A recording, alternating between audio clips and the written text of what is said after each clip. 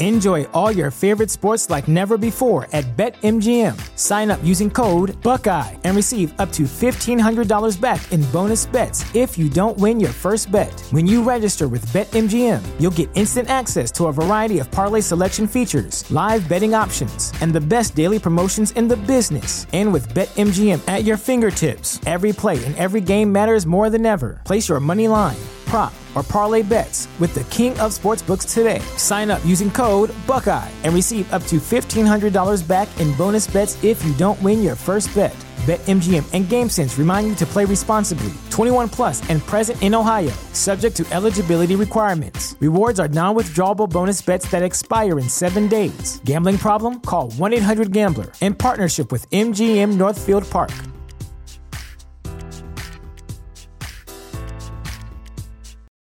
For the ones who work hard to ensure their crew can always go the extra mile, and the ones who get in early so everyone can go home on time, there's Grainger, offering professional-grade supplies backed by product experts so you can quickly and easily find what you need. Plus, you can count on access to a committed team ready to go the extra mile for you. Call, click Grainger.com, or just stop by. Grainger, for the ones who get it done.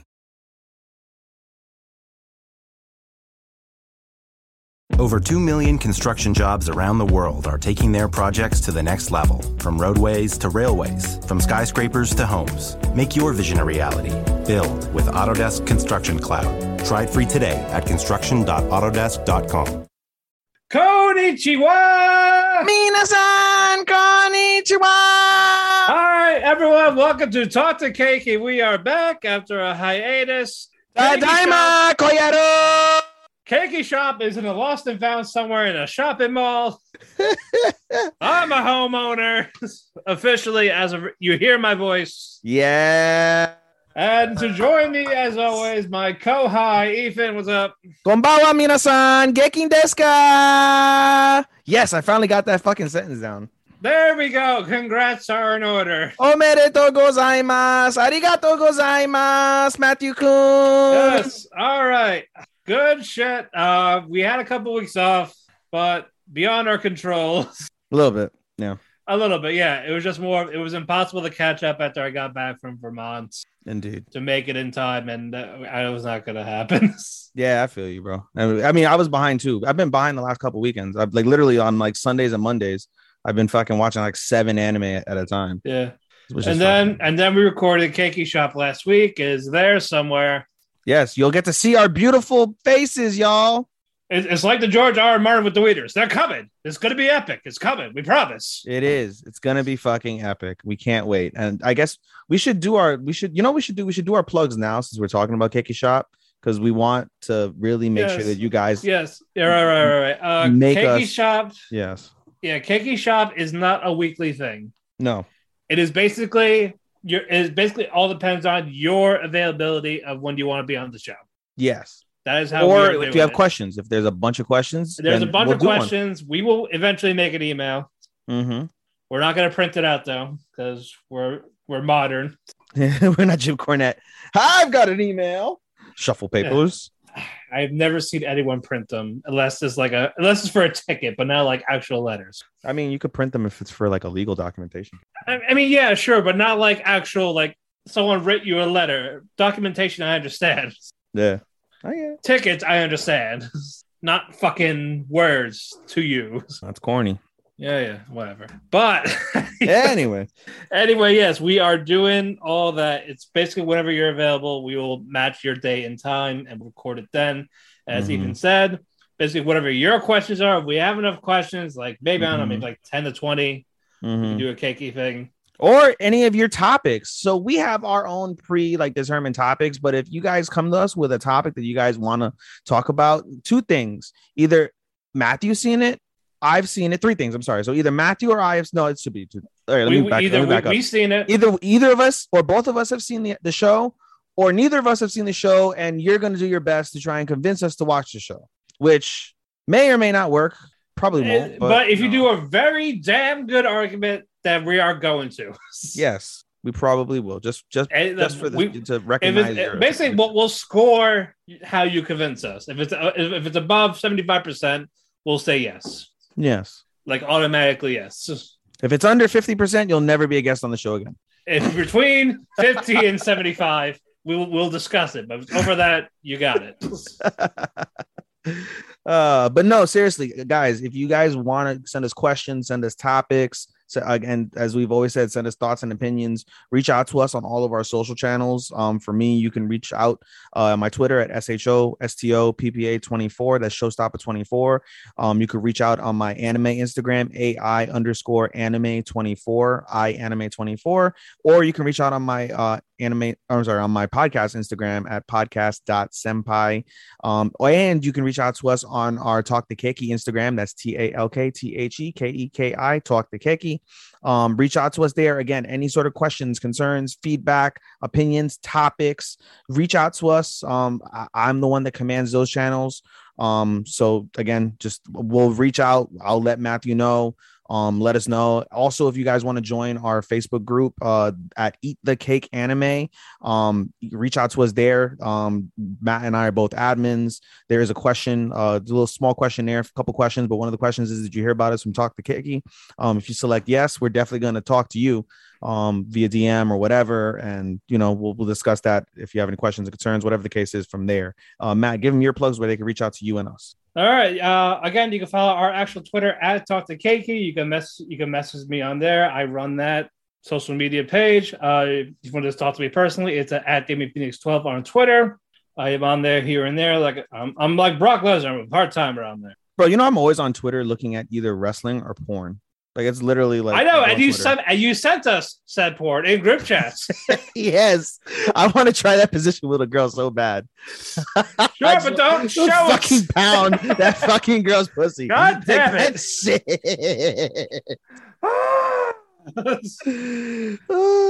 Chimpo manco, hoshi.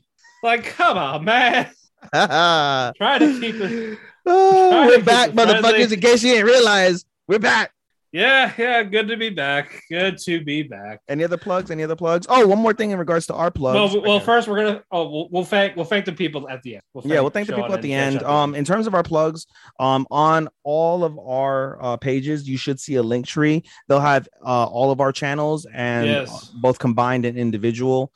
So go ahead and you can click on that and you can find us there. If you again want to reach out to us directly and you don't remember where we're at, just click on there, you'll find it. So anyway, let's get the show on the road because we got so much to unpack. Yes, we got a lot to unpack here, as the great Comrade Sampson would say.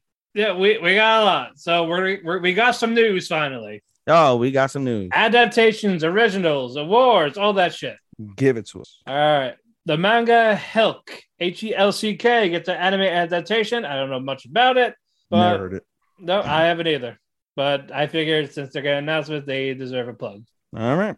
That's really it. Light novel, Kurono Shukanshi, or The Breaker Rises to Greatness.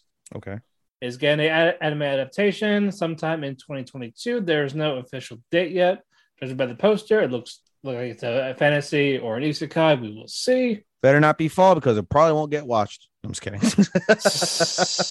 We'll get to Jordan Deska. We'll get to them. From like years ago, Classroom of the Elite. Guess what? You don't have to wait any longer. You're getting a season 2 and season 3. I was confused because I saw a season 2 post and I was like, oh, okay. And I've heard of Classroom of the Elite before. I haven't watched it, but I've heard it's a pretty solid series. I am actually going to watch it before season 2 comes out. So much I need to fucking. But it's going to be like a day off day. Like whenever a day off, I'll just binge it because it's just 12 episodes. It's only 12. It's only one season of 12 episodes. Yep, I could do it. It in one day. All right. So that'll be my job because 2022 comes out, like for the season 2 comes out in the summer season, and for the first season sometime in 2023. So there's plenty of time. I heard a lot of great stuff about it. I cannot wait. Okay. So well, you know what? Maybe that'll be a Keiki thing. I was literally, but you took the words right out of my mouth. I was like, dude, let's binge it and then do a Keiki shop on it. Alrighty. Moving on. Okay, the popular video game from Square Enix, Nier Automata, celebrated its 5-year anniversary with the announcement of it's getting an anime adaptation. So that's great in that regard. Also, Funimation. If you have Funimation, We should have started with that fucking. We should have, or close with it. Whatever. Jesus Christ. Anyway, okay. We're gonna get to it. We're coming. That's what she said. But all right, we'll close with it. Let me. All right, whatever. We'll close with it. All right. One of our movie announcements: the Solitary Castle in the Mirror is a novel adaptation that will come out in winter 2022 in Japan. Looks pretty good. I'm not gonna lie. But we will get to it. We will see. Maybe we will eventually see a trailer. I have no doubt about that. And I'm pretty sure we'll get it sometime next year if it goes well in Japan. All right, moving on. The people that are fans of Spice and Wolf, you're getting a new anime project. So we don't know when exactly, but I think it's like a first season. I don't know. Yes, because what you call it? Season 1 was in 2008. And season 2 was in 2009. So 13 years later, you're getting a new project. Better late than never. Yeah, it gives us hope for Hunter x Hunter. Just kidding. Oh, that'll never come back. How sad. All right, for the people that are VTuber fans, Kizuna Ai announces a anime project. So there you go for that. For the people that follow streams and VTubers. Weirdo. Just kidding. I'm a VTuber. Fuck you. Fucking weirdo. Ah, yeah. Fuck you. Awkward silence. Yes, cricket. Yo, that's what we need to invest in. We need to invest in the Jim Cornette fucking sound box. We'll find our own sound box. It'll be anime sound effects or don't do that. We'll get the Joseph. Oh, bro, all you're gonna hear is Yamete Kudasai and Nigeru. I will fucking monitor and make sure there's nothing dirty in there. Right? It's like episode 14 of Bleach. Oh my god! Shut up. Moving on. Mashuko Tensei fans, good news. Season 2 is officially announced. Woo! Fuck yeah, there was never any doubts. We need more sex. And well, you do. You do. And magic. And magic too. We need magic too. Magic, fantasy, Avenger. Yes, we want to see Rudy become a fucking whore and just slay everything like his dad. Apparently it happens, Matthew. I'm not telling you shit. Moving on. This is a great paced, energetic show. This is a good spot. Moving on. The show Inspector. Yes. That came out a couple years ago. We have an official release date, fall 2022. Yes. Did I talk about that at all? You did talk about it. I did. Okay. I just want to make sure because I did manage to binge that on my trip over to see you. So that was cool. It's the 16th annual Seiyu Awards, or Japanese VAs. Those winners have been announced. Kensho Ono won Best Actor for, well, they don't say for what, just overall. He won. So congrats to him. He's Flotch from Attack on Titan. Mono and Komi Can't Communicate. That guy I don't like, and fucking Nighthead. He's Tatsuya from Vivi. So congrats, congrats to him. Actress Megumi Ogata. She is from the Jujutsu Kaisen Zero movie. She's a doctor in Akudama Drive. She's Hanako in Hanako-kun. But yeah, congrats to her. Congrats to both of them. We're not going down the whole list. Omedetou gozaimasu. We just want to talk about the two major ones. Also, after 5 years, Dr. Stone's manga has officially come to an end. So let me ask you, because I saw that, and sorry, I'm just making plans real quick for the Jujutsu Kaisen movie while we read my book. Yeah, I already got that booked. I'm going next Thursday. Yeah, I'm going next Thursday too, it seems. I just need to confirm with Homegirl. Yeah, that's my St. Patty's Day. Fair enough. I was gonna ask you, has there been any feedback, talk on how it ended? Good, bad, indifferent? I have not read the comments on it, and I'm gonna leave it to myself because I am about 28 chapters behind. So you are reading it. Okay. I mean, I don't want to know what happens. I just want to know, like. So I am waiting until it happens. So I'm waiting until I get to it before I look at comments. Okay, fair enough.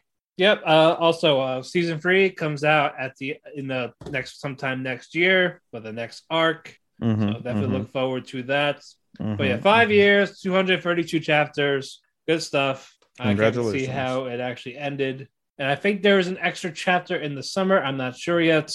2 more pieces of news. An original anime got announced called High Card. Not low is card. going to come out in 2023. It looks like it's poker like type of thing. Like it's about cards. I'm not sure. Don't they have like the one that's from the one gambling one that's on Netflix, Kage something or whatever? Yeah, but there's actually no plot for this. Oh, interesting. So, well, yeah, we will wait till we find out more news. You don't say. It could be good, it could be bad. We don't know. But Yes. of course, always support original animes that have just adaptations. Sure. They're usually great stuff. Sure. Moving on. Now the big news for the people of Wait, one more news. One more. Okay, what? One more news. What? 86 is back, y'all. Next week we will finally, or this coming up week as we record, it's currently Tuesday. This Saturday coming up, we are going to get, is it Saturday? Yeah, this Saturday coming up, we're going to get episode 11 of 86. They're going to finally conclude the 86 season 2. So looking forward to that. Matt and I will be watching. Oh no, you don't watch that, Matt. Never mind. Yeah, you'll be watching it. I'll be watching it. It'll be in your lineup for the next 2 weeks. It'll be in my lineup for the next 2 weeks, and it'll be in my single watching category. So looking forward to that. One of the best what's it called animes of 2021. And it started off fantastic as during the fall season, and just was it fall? No, it was summer, wasn't it? Fall. It was fall. Okay. Anyway, started out great. It would have made my top 5 perhaps if it had actually finished, but anyway, looking forward to it. And now, yes, Matt, go ahead with the big news. The most important. Alrighty. Psycho news. Yes, for the ones that have Funimation, well, you're gonna have to switch over to Crunchyroll because it is announced that their entire library will be going to Crunchyroll. Yes, officially as we are recording this, and as of March 1st. It started as of March 1st, bro. Yeah, and on April 1st, everything will be moved all together because they're moving stuff slowly but surely. Yes, as of April 1st, they said 80%. Or basically, as the start of the spring season, a good chunk is there. So they said 80%. They gave us a number. 80% of Funimation's content would be on Crunchyroll. And yes, as Matt said, everything starting in the spring season will air exclusively on Crunchyroll, which means that nothing will air on Funimation. So again, yes, if you have a Funimation subscription, go ahead and switch over.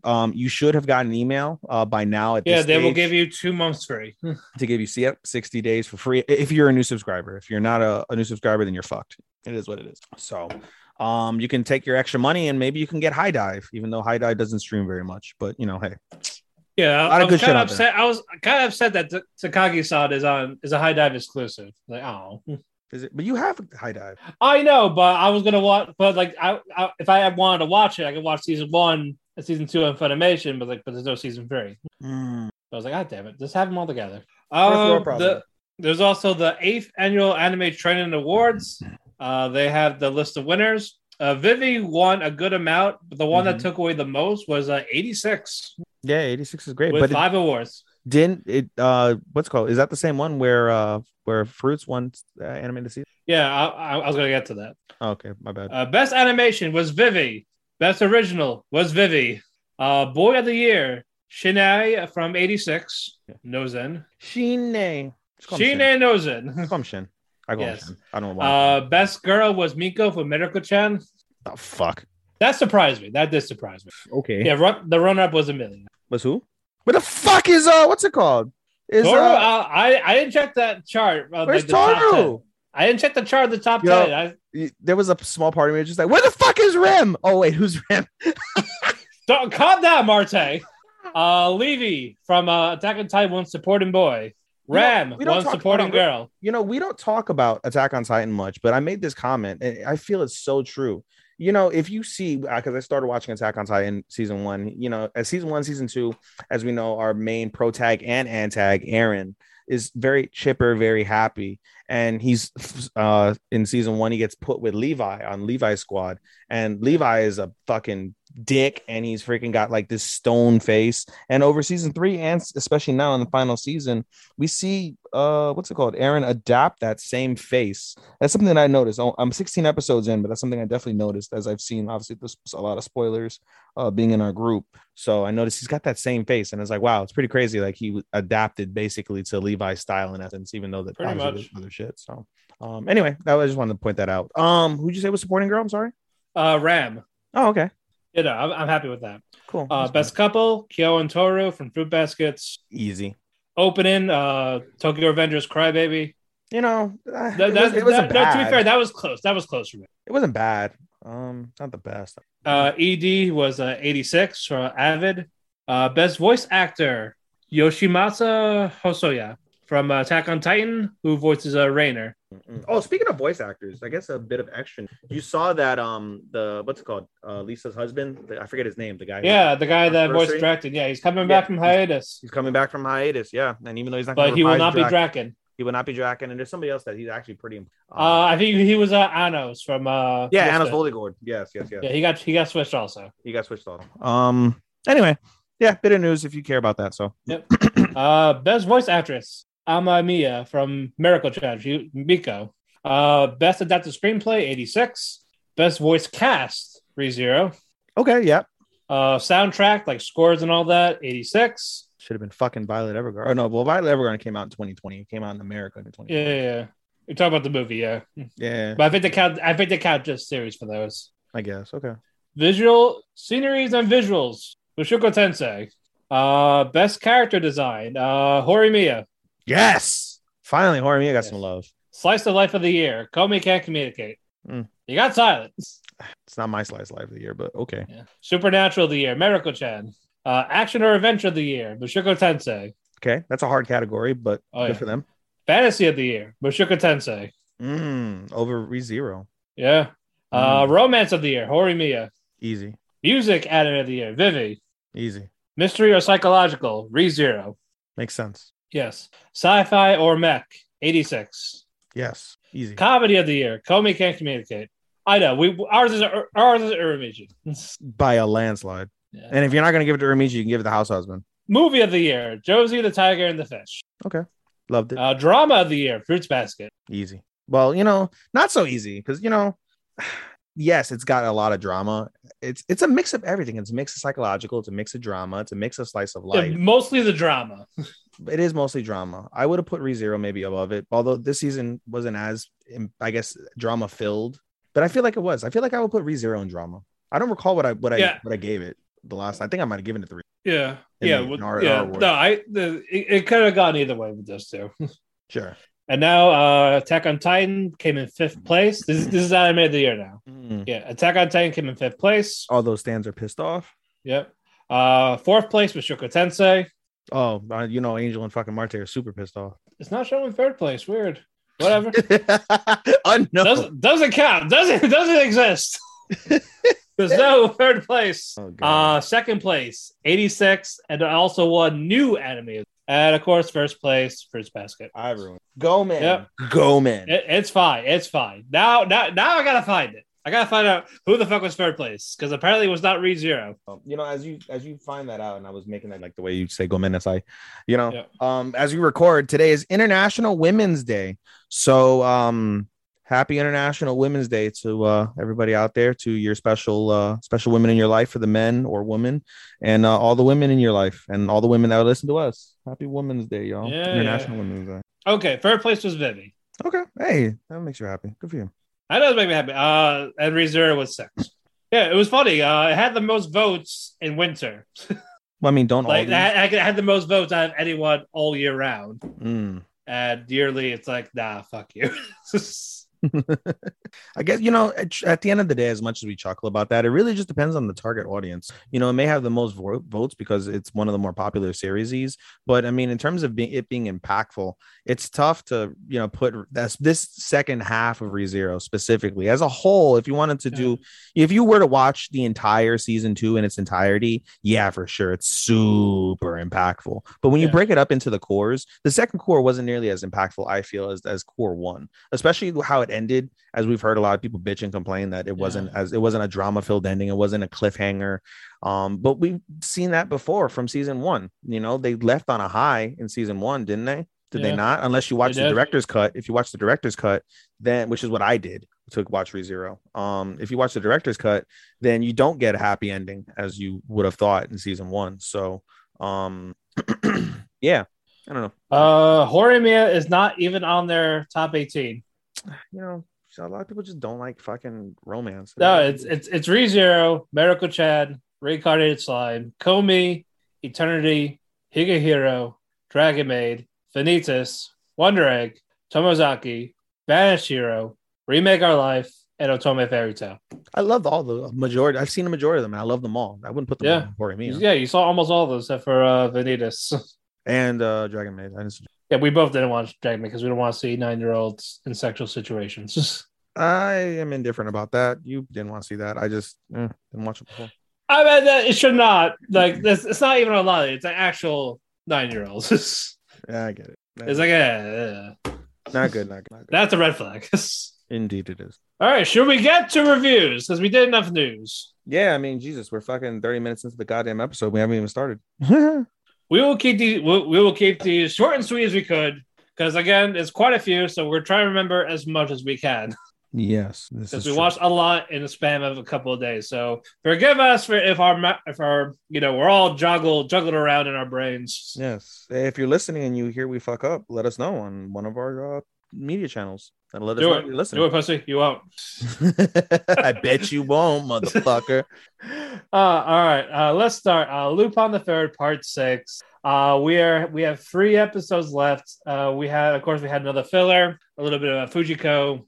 Because they're in this random village and they had nothing. There's nothing to do there. It's a boring town, but they had this legend of a mermaid. So this random girl, this random villager, sees Fujiko and she thinks she's this mermaid. And Jige and Goemon, she thinks that the whole crew have the hots for Fujiko, even though Jige and Goemon don't. It's only Lupin. Only Lupin has a hots for her. And she always plays it off like, no, fuck you. I don't love you, even though she secretly does. Like, I saw you flirting with the receptionist, slaps her in the face. She finally talks to one of them. She talks to Lupin. Like, is that her? Like, oh yeah, this is normal for us. So now she knows, like, they're all talk to each other, that ordeal. Lupin tells her what love is. And it was a really nice scene. I didn't know the dialogue word for word, but it was something that's really cool. And Lupin's such a cool character. I'm sorry, he's one of the coolest male characters in anime. From for about 50 years, and he still will be. 50. But it ends with basically the girl's like, oh yeah, I know where the actual mermaid is. She dressed up Fujiko as a mermaid, but they don't know that. Say, all right, you three, confess your love to this mermaid. And they all say like sweet stuff. And they find out it's Fujiko. Like, so which one do you pick? None of them. Fuck them. Like, fuck you. But Lupin's like, you know you love me, baby. It's fine. Yeah. And then he went to Goemon and Jige. Aren't you guys upset? Like, no, we actually don't like her. We don't like her like that anyway.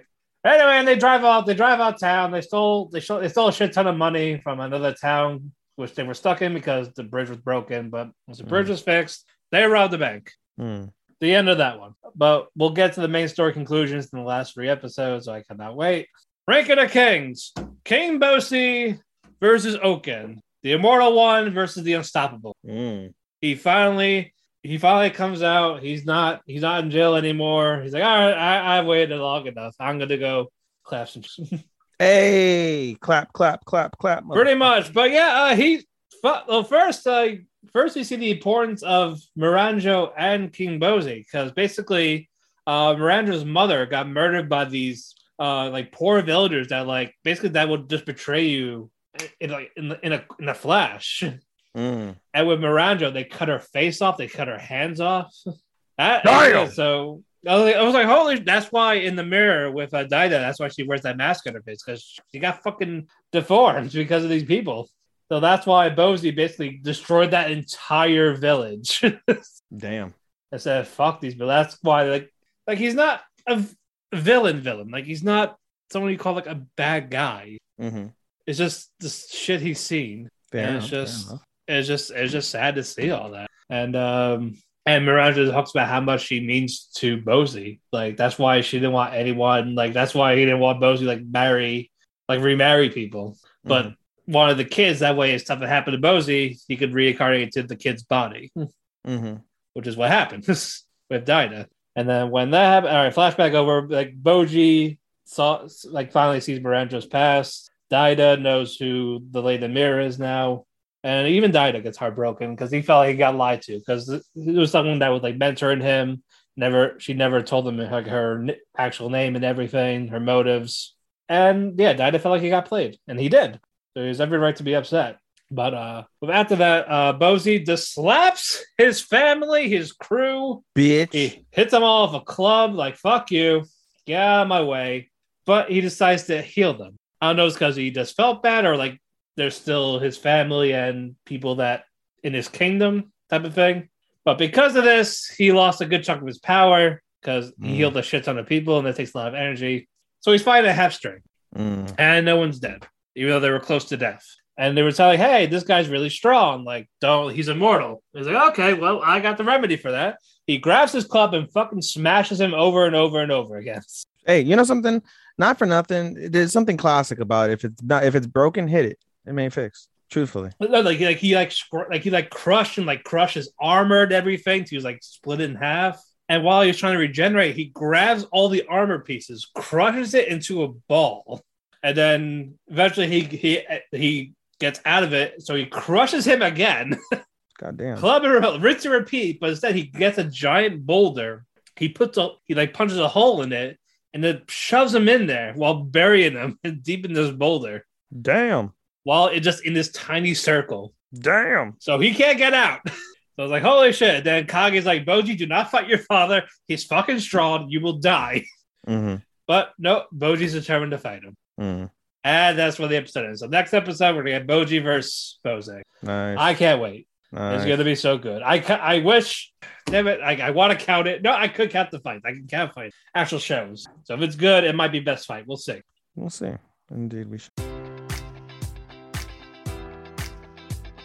Enjoy all your favorite sports like never before at BetMGM. Sign up using code Buckeye and receive up to $1,500 back in bonus bets if you don't win your first bet. When you register with BetMGM, you'll get instant access to a variety of parlay selection features, live betting options, and the best daily promotions in the business. And with BetMGM at your fingertips, every play and every game matters more than ever. Place your money line, prop, or parlay bets with the king of sportsbooks today. Sign up using code Buckeye and receive up to $1,500 back in bonus bets if you don't win your first bet. BetMGM and GameSense remind you to play responsibly. 21 plus and present in Ohio, subject to eligibility requirements. Rewards are non-withdrawable bonus bets that expire in 7 days. Gambling problem? Call 1-800-GAMBLER. In partnership with MGM Northfield Park.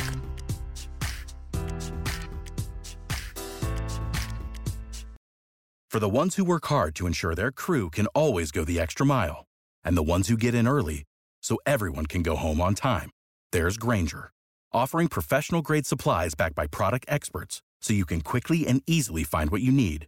Plus, you can count on access to a committed team ready to go the extra mile for you. Call, click Grainger.com, or just stop by. Grainger, for the ones who get it done.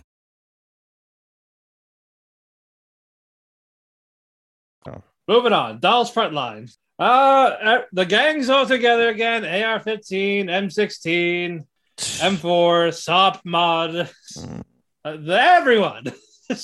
But for AR-15, apparently one of the villains got into her. That's why they're all being tracked, like because their base got invaded. So one of them goes like, oh yeah, fuck you. I'm gonna plant something in you. You can't get rid of it. So AR-15's out of commission for right now. They're defending the base, and one of the villains, I think, name is Destroyer. Anyway, either with her is just these villains. They're just one episode and done, so they're not really that threatening. So she didn't do much. She just like, oh yeah, this you ain't gonna take this base. Fuck you. They take the base like shit. I'm gonna retreat. And then the main one was like, hey. Fuck you, because like, hey, I ain't gonna help you. You got what I needed, yeah. So we're gonna kill you. Damn. It's like don't act like. But yeah, it was Dreamer. This main one is apparently Dreamer that went to the Destroyer saying, "Hey, I got what I needed. I'm gonna basically turn you out, like shut you down, kill you, bring you back up. You're gonna forget all this. Don't act like this is the first time." And that's how that episode ended.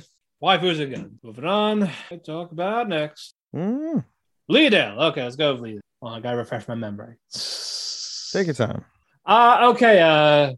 Kana goes back to the village where she was in the first episode. Because like, oh yeah, I promise I come back. That type of thing. She basically checks up on everyone. She hears cries in a well. And they're like, oh, what's that? Oh, I don't know. Let's go find out. And you see her in a spandex suit. Hey. Going underwater. Hey. Go to this black hole type abyss. Hey. And on the other side, it's a mermaid. Oh. The mermaid, like she's like everyone's abandoned. The village is gone. Just her by herself. She's like, okay, fine. I'll get you out of here. She takes her to the villagers. Like, hey, can you look after her for a while? Like, oh yeah, sure. We can put her in the bathhouse. All that happens, and then we get a cute moment with Kana and Shiden Saber, who was basically he was another player from the Liddell game where she was from. So they had that type of connection. Like, oh yeah, I remember you. You were that witch from the games, right?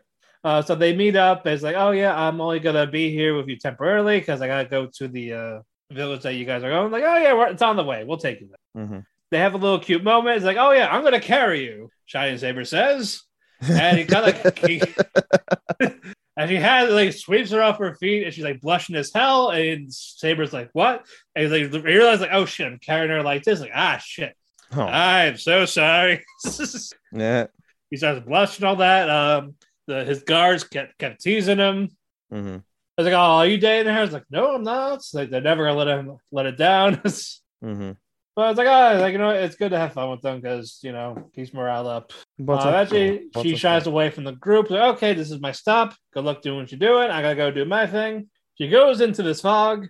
She summons her centaur Hegel to help her out. And it's zombies. The centaur's out. She has another weapon out. It's like, oh shit. Well, it's gonna be tough. I'm gonna go fight. All right. Slow loop. More fishing. Oh my god. More fishing. I never get Koharu and Hiyori leave home for a little bit. What? I was gonna say, like, I never like get excited when you're like, oh, fishing. Fishing, more fishing. Oh god. It's all fishing. Oh god. But yeah, Hiyori and Koharu run away from home. They go to Koi's house. Like, why'd you run away? Because Koharu's pissed because they want to go on a fishing trip by themselves for a weekend, and the father said no. So Koharu's like, you're a dick. I hate you. But eventually they go back home. Like, well, okay, you can go. So it's Koi, Koharu, and Hiyori. They go to this mountain for a fishing trip. Koharu still sucks at catching fish. She's not getting the right spots. Koi doesn't fish. They know that she doesn't fish. She explains like, why do you come then if you don't like fishing? And Koi tells Koharu like, I don't hate it. It's just more of I like watching people fish. Right. I like seeing them catch the fish. I like seeing the looks in their faces when they catch them. And plus, my father's a fucking fishing addict, so basically that kind of killed my fun a little bit. Wow. But mostly, I like to watch people. So you guys can just do all the fishing. I'll do the watching. You do the cooking. And you get actual fishing recipes when Koharu makes the fish. It's like, nice. I can make these. Hey. Very easy to make. Hey. So cute, relaxing. That's all I got out of that one. Akabe sailor uniform. Animation is still fucking great. I love it all. Basically, all the students go to the mall because they want to get some supplies for their school competition. So, and Erica gets teased because she's never had a burger. Really? So she doesn't know how to eat it. Akabe's like, hey, it's like eating ass. This is how you do it. It's like eating ass. Oh my god. She doesn't say it, but it was one of the. I swear, because you talk about ass slapping and shit. So I'm thinking like, oh, it's like that. No, it's not like that. No. Oh my god. It's like eating ass. No, because that was a beef. Like it's like here, you spread the buttons and you dive right in. Well then, ladies and gentlemen. No, it's like, okay, no, you just grab it like this. You grab it from the wrapper and just eat it. And then Erica has this adorable face, and they'll look at her like, Nani? And she's like blushing, like, don't look at me like that. You guys are so mean. But mostly it was about one of the students losing their bookmark. Well, because Tomono, she loses a bookmark, and she's like, oh, it's just a bookmark. But in her head, it's important to her because her mom made it for her. That makes sense. So it's just like, animes do that a lot with bookmarks. They tend to like bookmarks is a huge thing. I mean, they read a lot too, I guess, from that perspective. Yeah, so it was just like, but she finds it. It was attached to a balloon that's like flying in the air.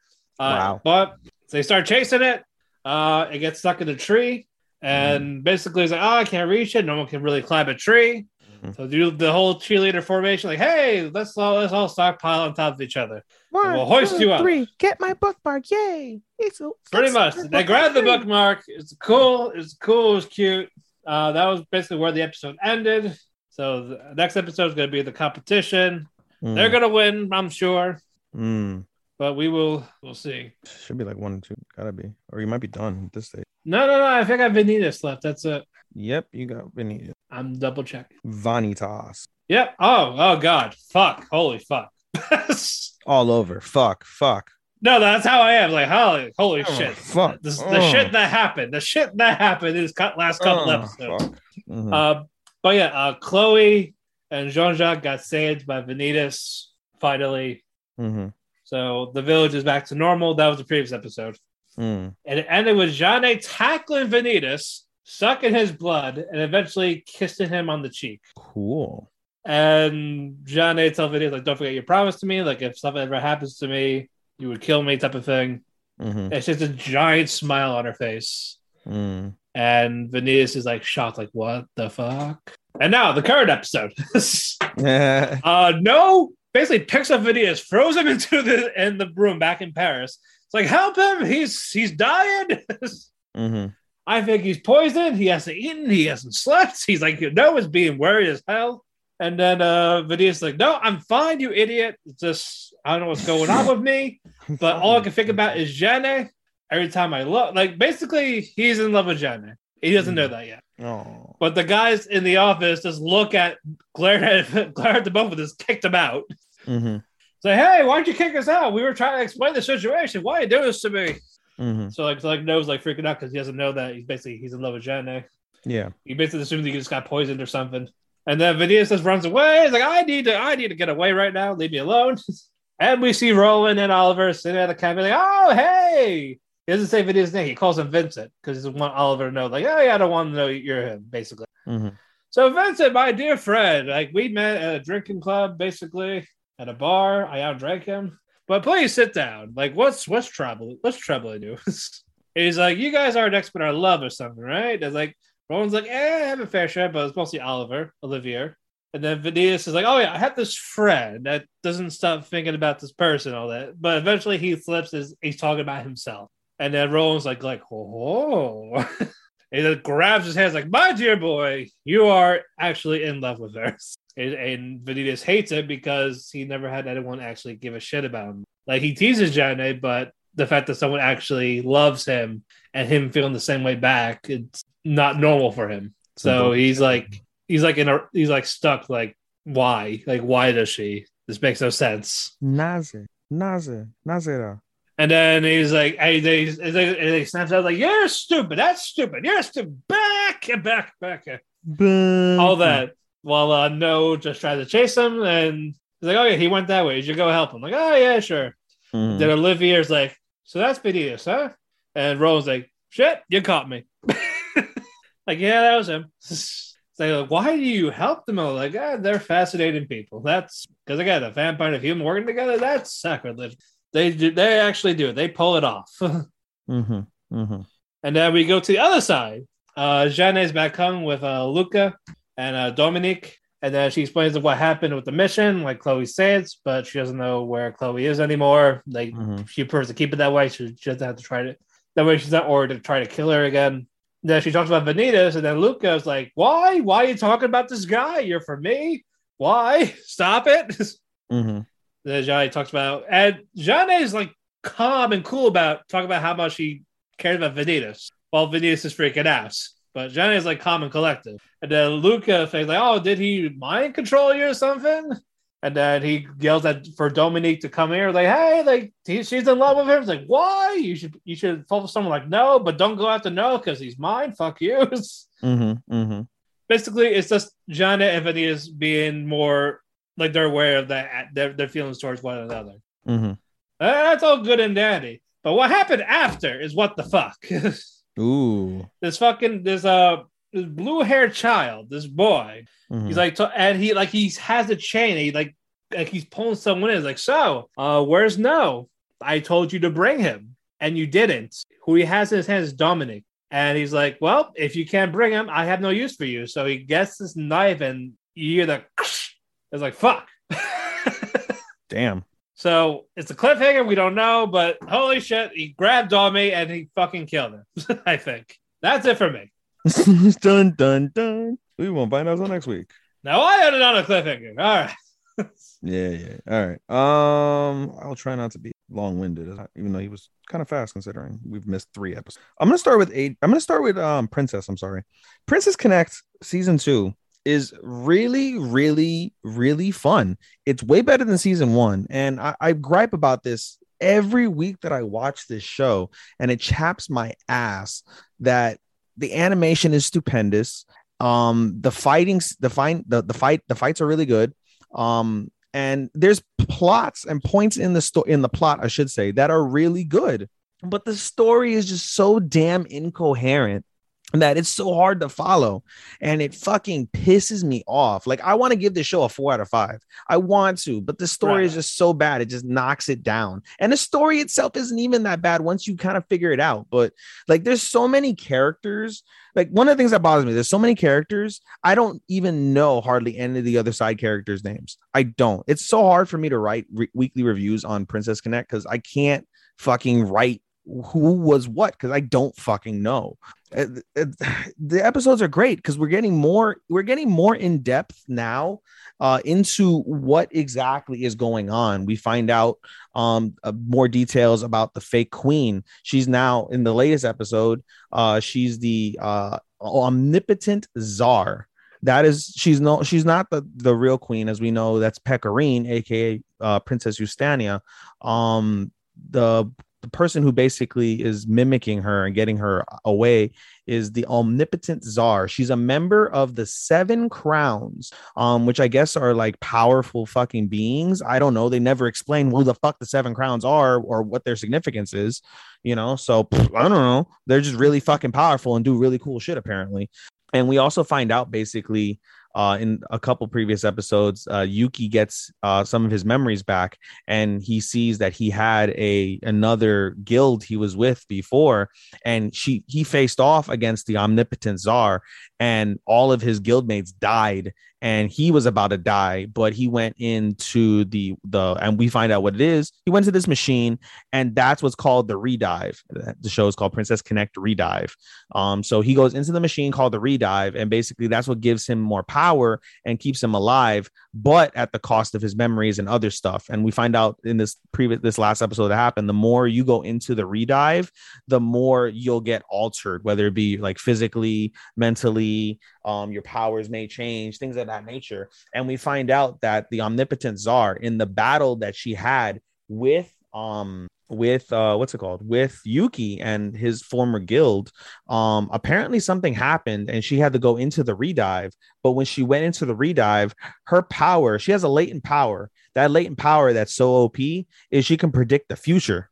On top of having like OP powers, her main power is she can predict the future, and she can no longer predict the future in this battle. So she's using one of the she has basically one of the other 7 crowns in her possession. A woman that we've seen previously in the episode. Her name is really hard, so I never really wrote it, but it's something like Meg Morant or something along those lines. It's this little girl, and basically she has the power to create anything like out of nothing, which is wild. Like, you just see her like just create daggers from nothing. And we see this crazy battle between her and another of the 7 crowns. I don't even remember her fucking name. But she's one of the good girls that's there that helps Yuki, and like hasn't told Yuki what she knows, because she clearly knows something since she's the one that actually works with the Redive.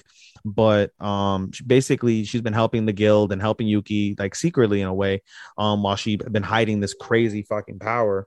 We see this crazy battle, really well done, well animated, entertaining fight.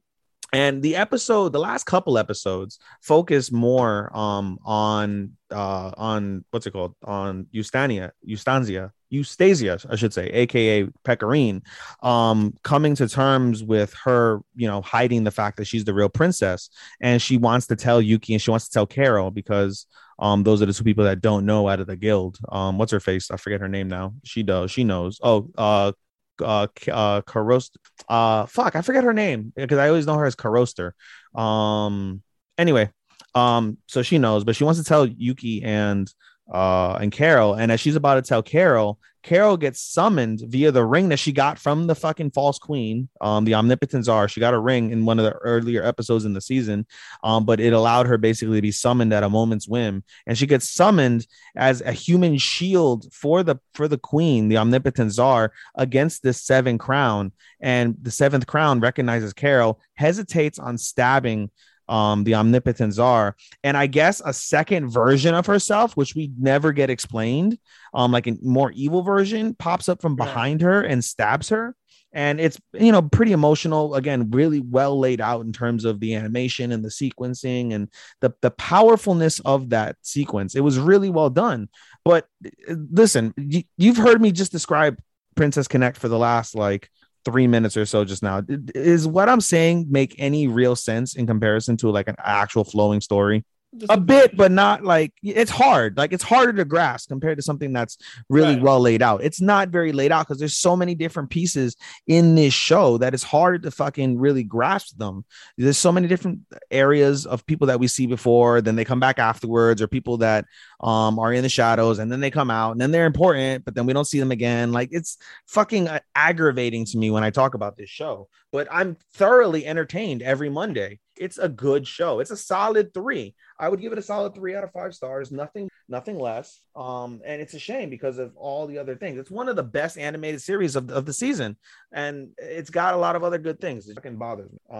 So that's what I got for now. Something more coherent. We'll go with Love of Kill. Love of Kill has been really good. Basically, the episodes have been following what's it called? I've been following god damn it, what's her name? Fuck, I forgot her name now.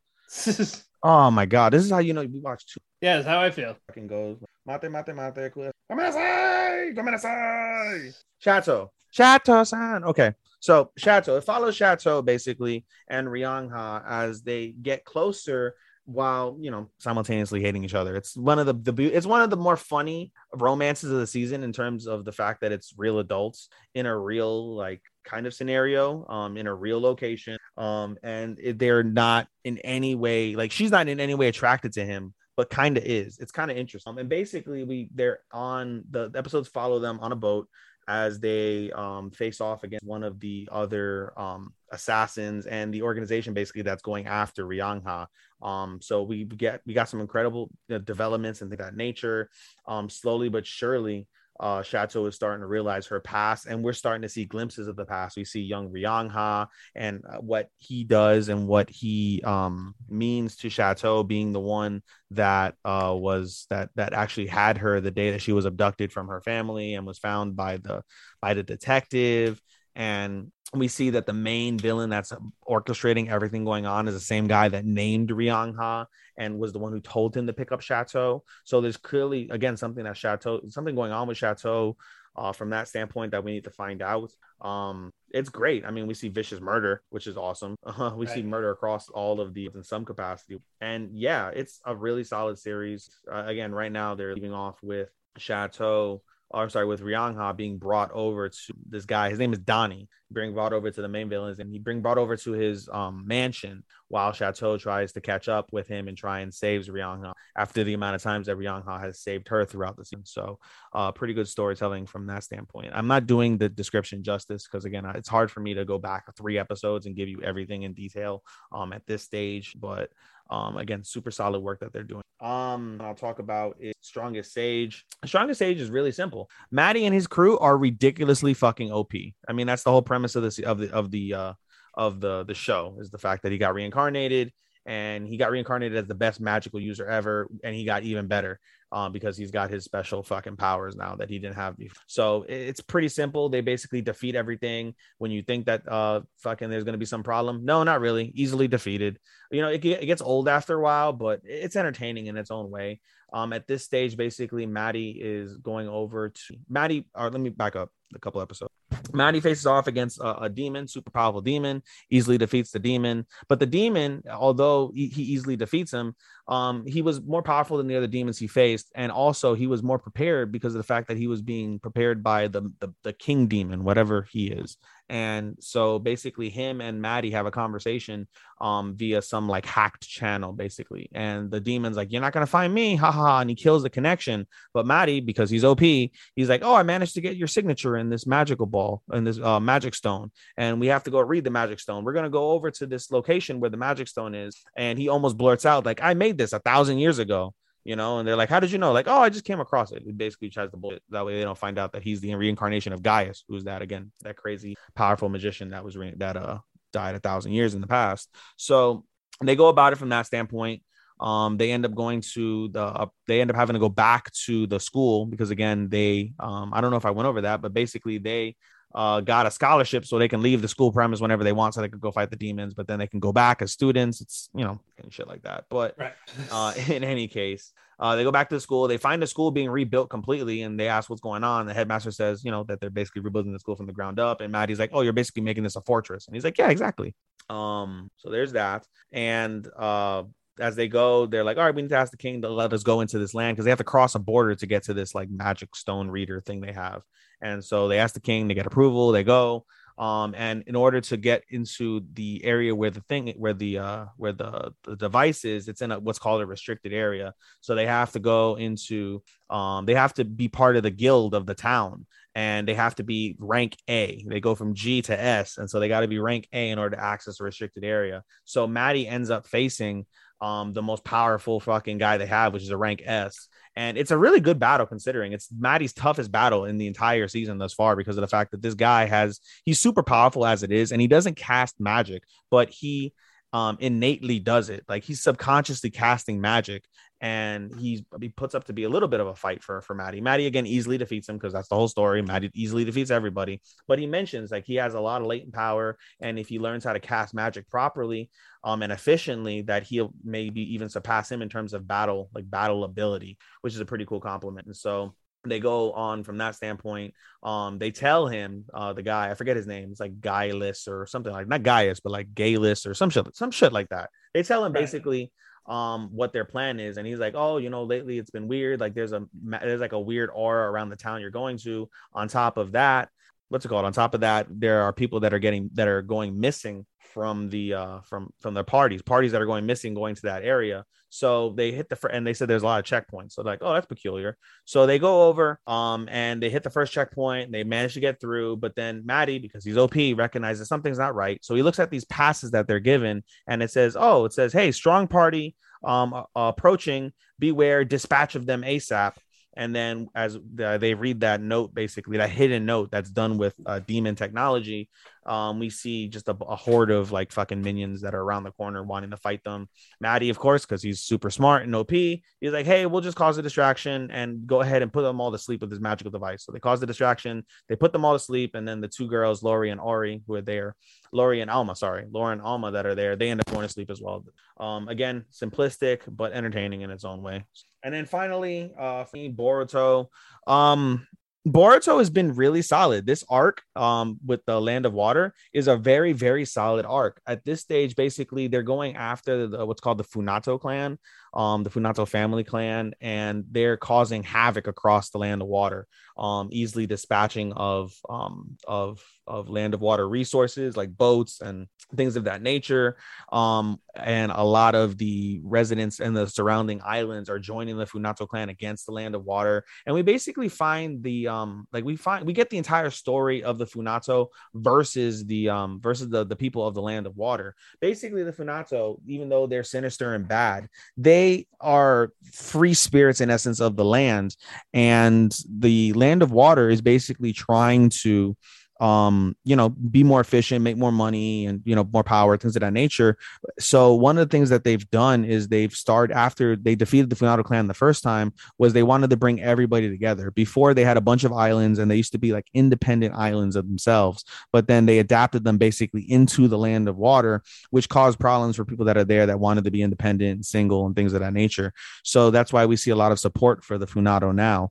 And basically the Land of Water is struggling to combat that because of the fact that they want to basically live independently again against what the Land of Water is doing. So we get a good dynamic, good political dynamic from that standpoint. Basically, the Funato, they faced Boruto Kagura and the 7 Ninja Swordsmen and Iwabe and Kawaki as well. It's a whole collective between Team 7 and Team 5, as well as the Kagura and the 7 Ninja Swordsmen that he broke out from the prison. So we get some decent battles there. And, some decent developments here and there. The last episode of Boruto basically starts off with Boruto collapsing from heat exhaustion, and he dreams that he's drowning. He falls off the ship and he's drowning, and a guy saves him. I forget the kid's name. But basically this kid saves him. Coincidentally, somebody that looks like the kid ends up coming on the boat, saving everybody, bringing them over to this island, and they're going to try and fix the boat, which was blown up. The engine was blown up by a secret member of the Funado that tried to frame one of the 7 Ninja Swordsmen for murdering the captain of the boat. So we get a decent story there.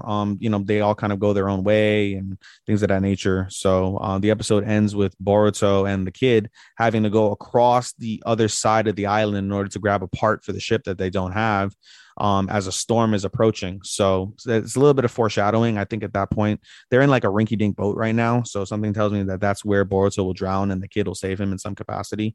And we'll get more details in regards to the Funado being in that general vicinity of that island. So again, super solid stuff, very entertaining. From that standpoint, nothing bullshit, nothing fucking lame about Boruto in this particular instance as this arc continues. So good stuff. Good stuff indeed. That is it. Separate stuff. Yes. Until next week, Live 86. Yes, and now we're going to do Together. We're going to close off with the stuff with you together. Yes, and we're going to start off with a big one, ladies and gentlemen. My Dress Up Darling. We usually end with it, but this time we're going to just start with it. We're going to start with it because we want to end on something that's a little bit close to my thought process. So yeah, and plus, to be fair, with the past couple of weeks, I think it deserves it. I mean, dude, none of these other anime that we've seen truly deserve to end the way fucking Dress Up Darling. Let's keep it 100. Well, I say Sasaki Miyano too. Not really. Yeah. Not really. You know what I want to talk about second to last? What? Requiem. I want to sell Requiem. We could do that. Maybe Requiem. Maybe Genius Prince. Maybe Realist Hero. Those are all they're all in that like tier that's under what's it called? Under Dress Up Darling for me. Like, yeah, it's just tough, bro. Like maybe Sasaki Miyano is a little bit above the other ones that I just mentioned, but not by much. It's closer to Requiem and Realist Hero and Genius Prince to me. We still got to try to mix it up. I know, goddamn, whatever. All right, anyway. All right, let's move on. Let's go. Let's talk about fucking Dress Up Darling. Yeah, Eat the KK's hated anime. Yeah, for real. Seriously.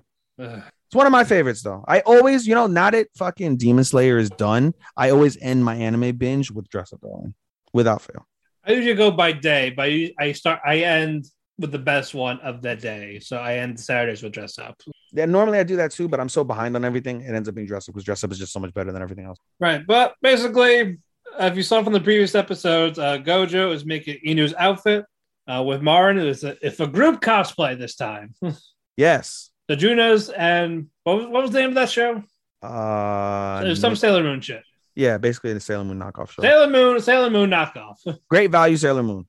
Great value. Dollar General Sailor Moon. Dollar General. Dollar Tree Sailor Moon. Also, happy 30 years to them before we continue. At some point in my life, I do want to go back and watch Sailor Moon. I might watch the newer ones to see how that is. I kept hearing positive stuff. But again, it's just so many episodes. That's the problem. I know. That's why I said at some point in my life, I'll go back. That'll probably be the second to last anime I watch behind fucking One Piece. But Marin, she feels insecure because she doesn't know a lot about the cosplay material after hearing Gojo and Sejuna talk about cosplay. But anyway, Gojo finished their outfits and not a little quicker than the first one. But again, since he's getting better at this, it's easier to go about it. But Sejuna was like, "Oh yeah, I love how you made the cape a little heavier with the fabric. I can still move and all that." And like geek it out basically, and just in the terms of making an outfit. So Marin's like, "Oh yeah, I love how they string. Yeah, I love this." Before that, though, Marin puts on another bathing suit. Like, oh yeah, it's another bathing suit. Yeah, it's not, you're not seeing anything, but she forgot she put on the wrong top. Well, are we skipping totally the fact that freaking that Gojo got a boner and fucking Marin got excited? No, because that happened during that. I was leading to that. Sorry. Yeah, I was leading to that. That was the first thing that stood out for me. Hey, pun intended. But I was like, oh yeah, ba-ding. I'm like, oh shit, wrong top. And it's like, that's the thing you're worried about, not the fact that you show me, just the fact it's the wrong one. Right, and that's after she lifted up the skirt too. Don't forget. Yeah, like, oh yeah, it's another bathing suit. I sent you the pictures. It's like, yeah, I saw the pictures and other stuff. And of course, he the fucking show goes over there. Of course, the fucking show, bro, has to show the fucking ass crease next to her fucking pussy. Bro. Like, really? Zoomed in on it. But, you know, World's End won't do that. No, I was just about to say. I was like, it's funny how like clear and as shit like this show is, but fucking World's End, like destroy an entire screen. But we'll get to that momentarily. We'll get to that. We'll get to that in a bit. But the mother's like, oh, you got some. You hiding something there. It's like, go away. All right, now. Doki's there. No, don't touch. Like, don't touch. Don't go near me. Go stand in the corners. And then Marin not realizing like, oh, Gojo's actually horny. He's like, oh, did I do something wrong? I'm sorry. Yeah, she thought he was pissed. Like, no, he's just horny. He's just horny. But anyway, they got the cosplays are made. They go to the building, but we get a flashback of Sejuna's sister, Shinju. They talked in private after scouting the area they're gonna take photos in. Yep. So I was like, oh yeah, can I talk to you? No, I'm sorry. Gojo wanted to talk to her. Yeah, Gojo wanted to. He's like, you want to cosplay, don't you? And then she's like, I can't because I'm too fat or whatever. You know, she's not. And like I see a lot of people cosplay different things, whether it's like a gender bent or different body sizes. Like they all did because they loved it, and that's why I like doing it. So if you really want to, I'll make you an outfit, no problem. Right. And then Shinju's like, I'll do it. Then Gojo's like, I bet she wants to be this cute girl from this game I played. This is what they showed me. He's like, no, I want to dress up as a guy. And then his face went, huh? Naito Onitama. I love how they call him Onitama. That's the first time I've ever heard Onitama. And he's like, Onitama? Onitama? Like his face completely changed. I did chuckle. I did chuckle at that. Yeah, because you didn't expect it. But no, she wants to do I feel variant. Well, she wants to look more of a guy for this. Like she wants to be a reverse for this. And he's like, you know what? Yeah, I could do it. And the problem was she has no money. He's like, oh shit, I forgot. You're 3 years younger than your sister, so you don't have a job. But luckily, it's easy enough to do. Just take a school outfit and resize it a bit. And then I was like, oh yeah, like here's this shirt. But her breasts are too big, so it's like it's holding on for dear life. And then the button fell out. It almost killed him. It killed Eren from Attack on Titan, but it didn't kill Gojo. And then he's like, but it's like, oh, it's no problem. I'm gonna sew it back on, no problem. And then Shinju's like, oh yeah, like you make it before you made it sound so easy, but I see you struggling too, like a normal person. It's like, oh yeah, I also look up to this girl. You know, she's cute. She says whatever. She's a free spirit. Yeah, I guess she's cute. I was like, you didn't need to hear that. But eventually, their side project is done. She finished it. They found a way to make her breasts basically turn to flat chested, make her go Korean. But no, no. There was wear a certain top. It just dawned on me what that entails. It's like I'm telling you, them K-poppers. I'm fucking done. But anyway, yeah, they found this out. We're like, okay, it can make you basically flat chest. If we have this on, we got to adjust it. You're good to go. So she buys it. It's cheap. It was cheap. Like, oh, it's gonna be expensive, but no, it was like $35. Like, oh shit! Click buy, damn it! Click buy. But we eventually get there. They reveal, ta-da! She's this character. Shinju talks about how she wants to cosplay, but she's afraid of how they're gonna act. But no, Sejuna and Marin just fangirl over her. For real, it was adorable. You're amazing. You're amazing. Fucking amazing. I can't. Selfie, Sashin. Yeah, she wants a selfie, and they're like, oh shit, we gotta take photos because we're paying by the hour. Yep, and then that's where they, Side note, I want to go back I do want to go back one episode. The episode with them on the beach, the previous episode was fucking horrible. The end scene. Yes, the end. That whole thing was beautiful. Where they're on the end scene and Marin wants to spend time with Gojo and then gets embarrassed. Like, let's go, just the two of us. Yes, and the bird was fucking hilarious too. I love the goddamn bird, the pelican or whatever the fuck it was. That took the food. That took the burgers. Yeah, that took the burgers and shit. That was funny. Now I kind of want to make that burger, that whited, the fish on. It's like, damn it, I gotta look at it. Like I looked it up. So like, let me see if I can find actually. And then I came back. I was like, okay, cool. Yeah, dude. No, I mean, the Dress Up Darling just been awesome, dude. I gave it 5 stars already. It's a shocker. Yeah, it's just, but yeah, again. Have you rated, by the way, related but unrelated question? Have you started rating your shows for the season? No. I wait till I'm done. I mean, I'm pretty confident where I'm at right now, so I've rated everything. I didn't realize the amount of like. The only thing I rated was Demon Slayer. That was it. I mean, yeah, I rated Demon Slayer. I've rated everything. So, I mean, I'm surprised at some of the averageness that I've had. Some of them weren't so average, but I have a majority of my shows are pretty average. It lowered my rating significantly. I had a 68.8. Now it's down to 68.3. But no, yeah, I'm not rating yet, but this is definitely high up there. Mm-hmm. I wish people shut the fuck up about the stuff that they're issues with. Right. It's like you can like you. I like it for not that, like for other stuff, but no, let's just focus on jiggling tits and ass. Yeah, dude. I mean, I get it. Like, I get it, but like, don't make it like, oh, I gotta throw everything out the window. I don't care how good it is. I don't care about the characters. I don't care about the emotional scenes. I don't care about unique stuff about cosplay. Nope, just fan service. You're done. Those same people just don't relate, and that's the biggest people. They don't relate. If you don't relate to something, you can't like comprehend the significance or the goodness within it. I think that's for a lot of things. Again, you can watch a show without going, "Hey, I'm gonna have sexual thoughts about that later." I mean, it's kind of hard not to see Mar and some of those things and not think sexual. But I know, but saying like that's like the whole premise of why you watch these shows. Yeah, in essence, I agree.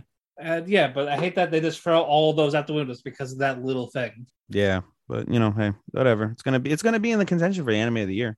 It's not definitely. It's not gonna win. It's definitely on my list for sure. It's not gonna win this season's anime of the year. It won't win anime of the year as a whole. It's gonna, like, as we already know, as we've said a bunch of times, unless Chainsaw Man. Like, how dare you speak for me?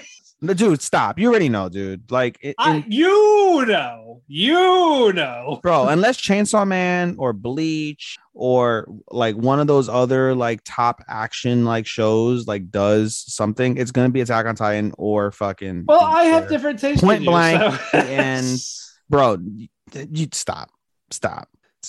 You're just lying to yourself at this stage. I am not lying. You're lying to yourself. It's great right now, but again, something better could come. I don't know. I doubt that.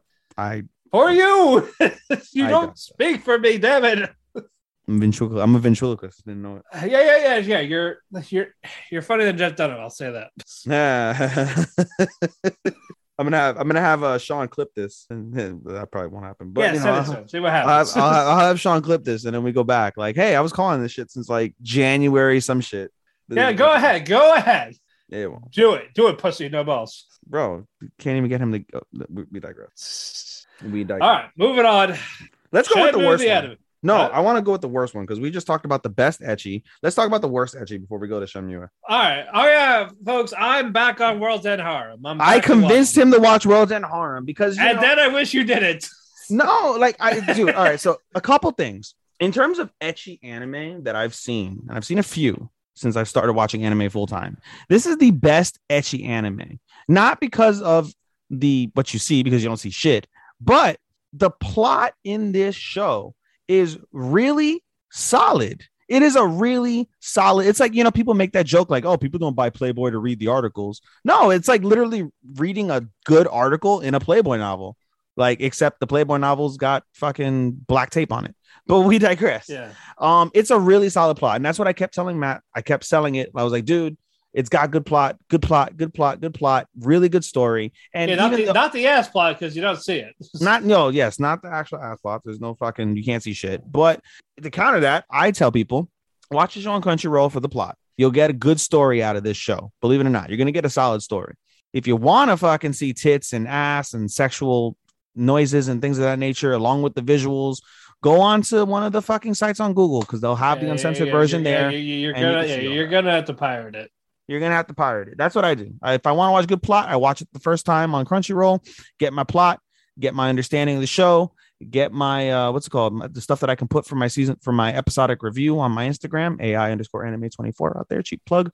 Then if I want to fucking get my fills in terms of seeing anime titties and girls go, oh shit, and whatever, I'll just go pirate it and I'll get my fill that way. So I end up watching the show 1.5 times because I skip all the plot and just go straight to the titties and the sex. But That's the way you got to do it for this particular show. And I managed to convince Matt to watch it because of the plot. Matt, what did you think of the plot? Again, the plot's fine. Like, it is fine. And Shota is slowly becoming this demented character. Oh, Doi-kun? I know. Yeah, he just wanted to fuck his teacher. Doi-kun went redo of healer. He went from being like bullied and being like really like, oh man, I'm really happy he's finally getting pussy and he gets to be with people. No, now he's fucking straight redo of the healer. Yeah, again, he just wanted his teacher. He fucked his teacher. He got her pregnant. Yeah, that's why he can't save her again. But he doesn't know that. He doesn't know that because fucking Karen has fucking manipulated him. Yeah, that's true. But you would think, right, that they have a bunch of sex. They would have had sex ed. They would have been like, yo, if you come inside of a woman, she may get pregnant. Yeah, right? But these other girls have it because they're still there. Because it's anime and you can come in a girl on her not safe day because that exists and fucking and she won't get pregnant. Like, even from being tied down and raped by one of them, he's like, oh, I'm gonna go crazy now. I can fuck them all, whatever, wherever. One could blow me under the desk. I can fuck one in the swimsuit. Yeah, dude. While we're both in it. But yeah, the fucking Mizuhara fucking got downplayed for like 3 to 4 episodes. And then eventually, because again, we focused more on Doi.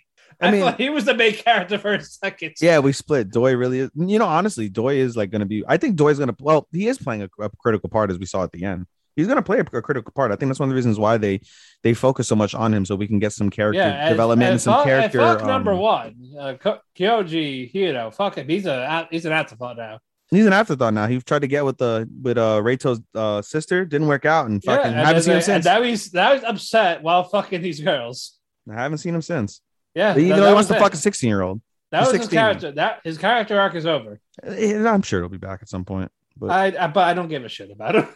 We don't know. It's all about. He's just a generic jock. It's all about Reito, the man-made virus, and Doi. Yes, and Doi, the fucking redo a healer. Fucking sociopath. He's a sociopath now, fucking slinging his dick everywhere. Like even this, like one of the girls that bullied him, she's now a pet because Karen's like, oh, I know her. That's redo of the healer. That's what I'm talking about. Is redo of the healer. Yeah, like fuck. But it's kind of cute, like in the last episode when he's like, "Oh, like she actually looks like something I'd want to fuck in this position." Oh, here's your blanket, whore. But he's not, because it just covers her up. Here's your fucking blanket, you fucking cum dump, drug addict. Yeah, basically, like clean yourself up. But you didn't fuck me. I know, but still clean yourself up. Yeah, for real, right? But yeah, one of the students is undercover. Yeah, for a little bit. Yeah, for working with Arisa's group, terrorist group. Yeah, and even the World Defense Organization tell Reito like, oh yeah, we're looking for her in the group because they're terrorists. Dude, you want to know what I think is going to happen? I'm going to make I don't know what's going to happen. I'm going to make a bold claim. Arisa really is evil, and Reito is going to defeat Arisa, and then Reito is just going to go fucking slay all these girls. He's just going to fucking fuck them all. I hope that happens. Probably won't. No, he's gonna save his high school sweetheart.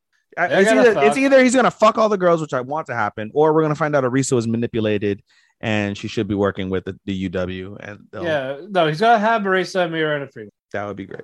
I'm telling you, you should just have an orgy, just one giant orgy. I also laughed when Karen was like, orgy. Well, Doi had the orgy. That's why we just censored. I know. It was fucking great. The fucking Karen's like, orgy.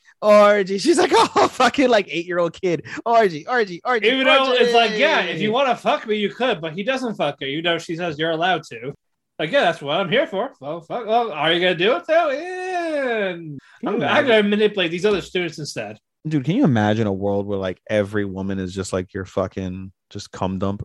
Like, what the fuck? That's crazy. Yeah. But anyway, with the woman running this who hate men apparently, but now want men for reproduction. No, so it's not. Well, it's that obviously, but as we find out toward the end, I think the UW, and I'm very curious to see how they play this off, where the UW may have better purposes, and it's just those 3 heads of the Japanese fucking portion of the UW that were evil because they were charged with making the man-made virus. Although it wouldn't shock me at all if we find out, even though they knew that the virus was man-made and they had a hand in it, they're not the original creator, and it could be someone else that's close to home. So there's definitely potential there from that standpoint. Again, solid plot, solid ways where this can go. I'm making jokes, but truthfully, like there's different elements of this that make this super solid. Who would have thought that World's End Harem would have a better fucking story than Princess Connect Redive?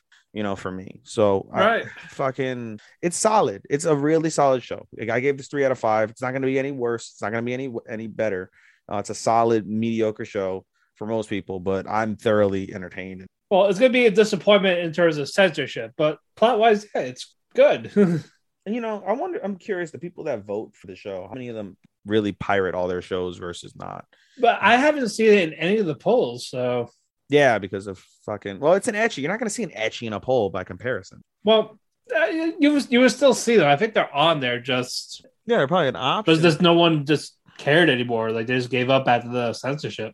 Probably, because it's so bad. They censored the entire screen for the orgy. Yeah, like, I've never seen that. Luckily, if you pirate it, though, it's a great scene. Yeah, but that's effort. Hey, hey, you're not single. I'm single, so it's not much effort to me. Right. Should we get to the one we've been criticizing? The one you've been criticizing, because I'm enjoying her for what it is. No, not Shenmue. No. Platinum End. I'm very happy that this show has bounced back the way it's bounced back. Once it's close to the end. It's not, truthfully, not even way before that.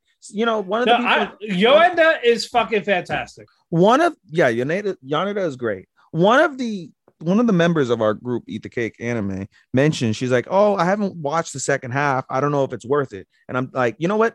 It is worth it, because, through the first half, it's meh. And then starting from episode 13, there's still points of meh, but starting from the death of Metropoliman in episode 14, this show has gone up exponentially. Quite a bit, yeah. Quite a bit. Like, literally, if you were to give the first 12 episodes, like, maybe you'd give it a 3, right? So it might have been like a 2.5, but you might have given it a 3. Like, the second half, episodes 12 through, we're at 22 now, it's at least a 4, at bare minimum a 4, in my opinion. I would give it like a 4.25, I would say, out of 5, truthfully. You know what I mean? Yeah, again, but unfortunately, there's still some bad characters like Yuri. I'm not a fan. Yeah, I hate her. She needs to Shuji, die. Yeah, Shuji's very interesting, despite wanting to kill himself. Yeah, he is interesting. Well, I agree. What's his face? God damn it, I forget the boy's name. Susumu. Susumu was great too, even though he was a little kid. There was something innocent about him because he just didn't know. And then he died. And then he got fucking shot. They couldn't shoot fucking Yuri in the fucking back. Her fucking useless ass. But no. She's not even like a cum dump. She's just fucking. Susumu was just fucking annoyed. It's like, oh yeah, hey, there's guns, guys. There's guns. Like, shit, take him out.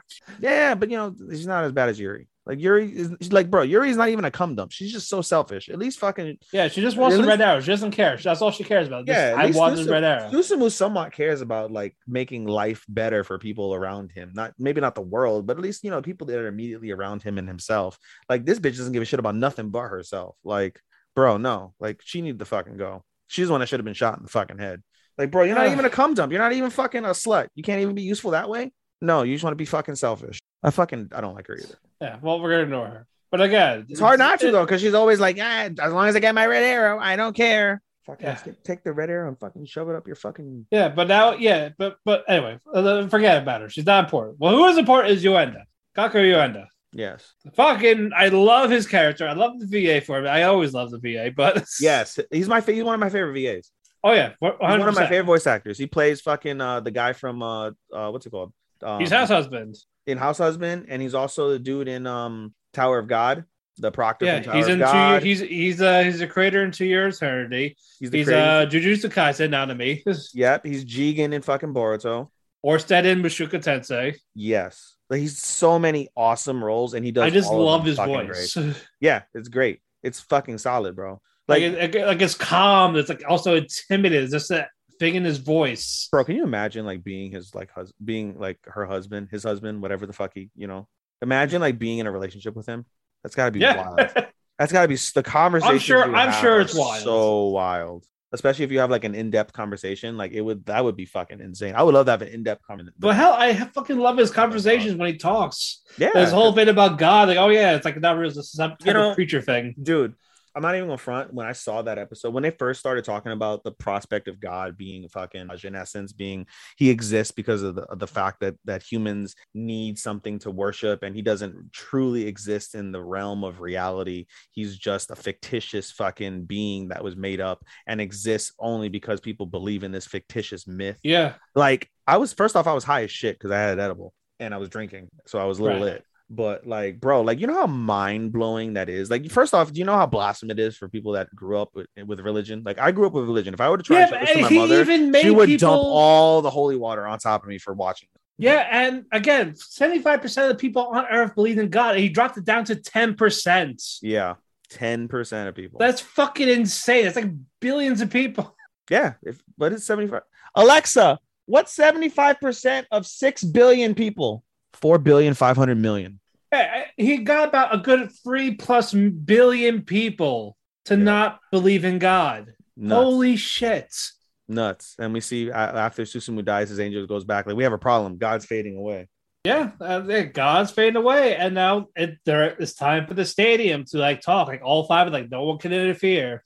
Yeah. Yuenda's got the mayor under his control and a bunch of other people. He shot a lot of people with the red arrow. Bro, They're doing experiments of people killing themselves, basically. Bro, and he's so cold with the fucking shots too. Like ding, ding, ding, ding, ding, ding. Yeah. Ding. So cold with the fucking like he was testing Shuja's Fury about people killing themselves. Like, and he's doing it with these red arrows. That was really, really, really dark. I can't even lie. Like, you know, I saw that. No, it was. And that was one of the more uncomfortable scenes of the season, truthfully. Holy miracle. And the only positive light side is Saki confesses to Mirai she loves him. There's two positives. There's that positive and a second positive, which is the more important positive. Mirai isn't a bitch-made motherfucker anymore. At the end of the last episode, he's actually he must die. He must die. He's resorting to he has to kill him if he has to. Bro, he's like, bro, Yoneda can't live. What? Bro, my nigga's not bitch made no more. Like, that's fucking dope. That's more dope than fucking Saki fucking confessing that she loves him. Like, that was kind of a given the way that it was going. Bro, literally, he must die. Yeah. Whoa, the resolution for a guy that didn't want to kill anybody from the get.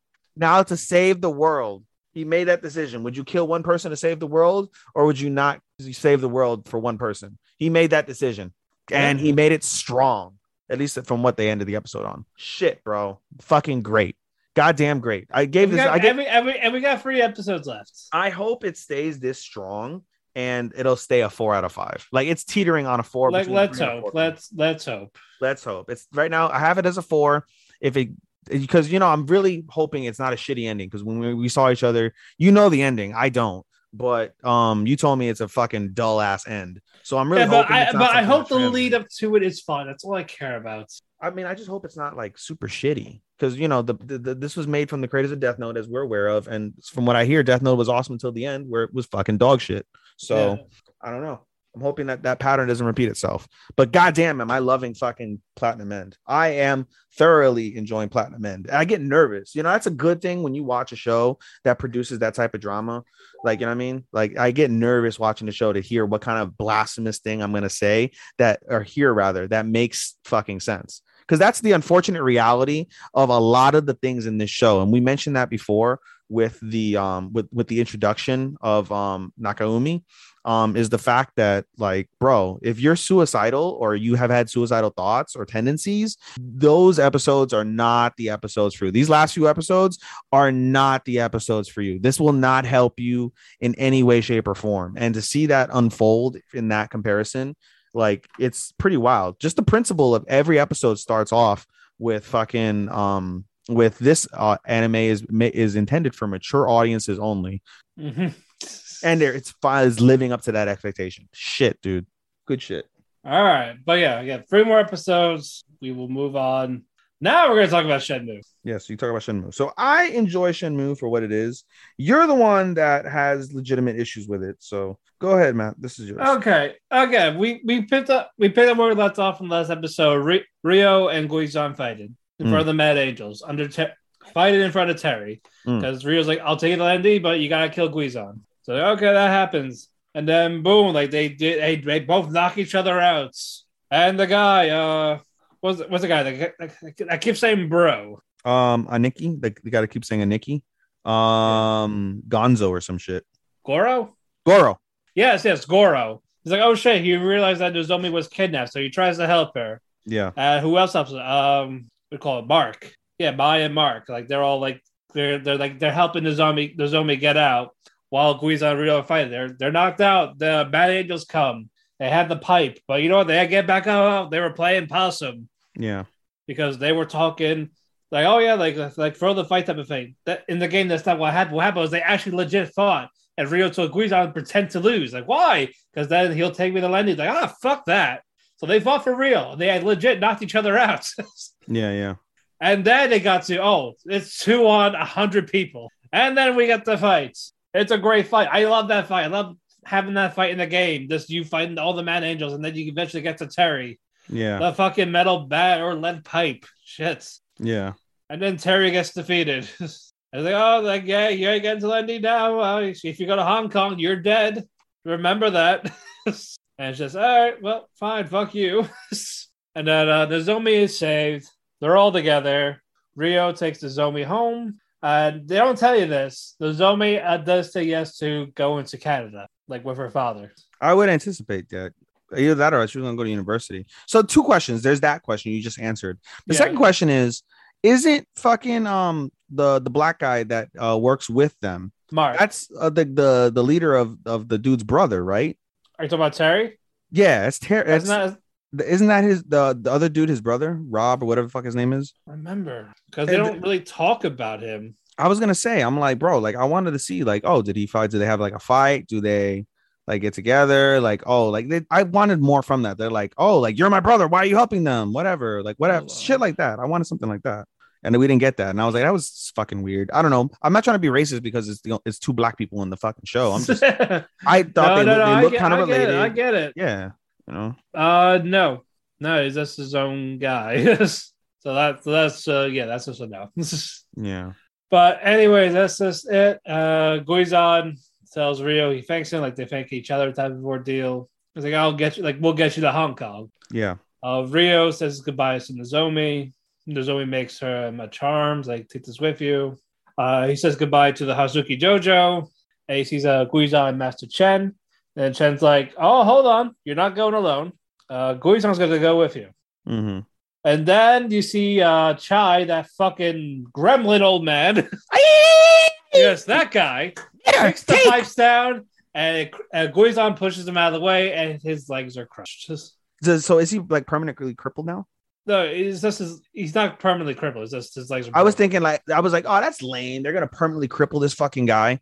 Like that's literally no, just his legs are broken and he can't help him. Yeah. Like, oh yeah, it'll take months. Like, you gotta go now, basically. Yeah. But yeah, Rio finishes him off, kicks him in the water, and bye-bye. Bye-bye, guy. But now, because of this, Rio is now on the boat. And Chen's like, will we see the creepy guy again? Okay, the way you're describing it makes sense, and it's kind of turning me off to the show because I enjoy it for what it is, especially because I'm a martial artist myself. Yeah. I'm fucking being a black belt in Taekwondo and then practicing boxing, so I'm big into fighting. But I get it. I get why you. Yeah. Again, this focus on like the bigger parts. Like you could have fleshed it out a little, but I digress. But yeah, basically, game 1 is done. Next episode, we'll go to game 2. We'll be in Hong Kong. I like what they were doing, but at the same time, yeah, this should have been fleshed out a lot more. And it's like, come on, you can't do the 2 games or all 3 games in one season. Like, just stop with that. You think they're gonna do all 3? I hope not. You said they're already done with 1, right? Yeah, they were done with game 1, so it depends on how far they go with game 2. Well, we're almost halfway through. That was episode 5. Yeah, we got 7 more to go. Yeah, so I mean, in theory, they could probably do game. I mean, I was gonna say they could probably do game 2 if they're gonna spend 6 episodes on game 1, 6 episodes on game 2. For you'd much rather they'd have done fucking like 3 seasons of 12 episodes each of the games. I'd imagine, right? Right. Yeah, you could have done a season. No, we don't get that, and that's just heartbreaking. I mean, it's solid. It's still good. It could have been so much better. This is one of the few I haven't graded yet because it's not to that 3/4 point. I always wait till about the 3/4 point, so I got to grade it. So I haven't graded it yet. So far, it's trending as a 3. I don't think it would be lower than that, but I don't know if it'll get higher than that. I'm hoping it does, but it may not, especially with the way you described it. It makes perfect sense what you're saying, and that doesn't conduce itself to. All right, next. All right, Tokyo 24 Forward, take it away. Fuck, I gotta remember what the fuck happened. A bunch of revelations basically happened throughout this the last couple episodes, basically, as we see. Did we talk about how dude sold out fucking how Koki sold out fucking Ran? Did we talk about that the last time? We talked about that when Ran got arrested. Yeah, so we basically we had a break, so that one didn't matter. So we're like, that's right. Yeah, so we're basically kind of caught up for what it's worth. Okay, so basically, Koki gets promoted now. He's the head of research and development over at the Kanai system location. We get, as we know, the revelation that Kanai is named after his mother, and the brains of Kanai is Asumi, which is why they're getting these phone calls. His sister, his sister, which is why they're getting these phone calls talking about these real life situations that are predicting the future and happening.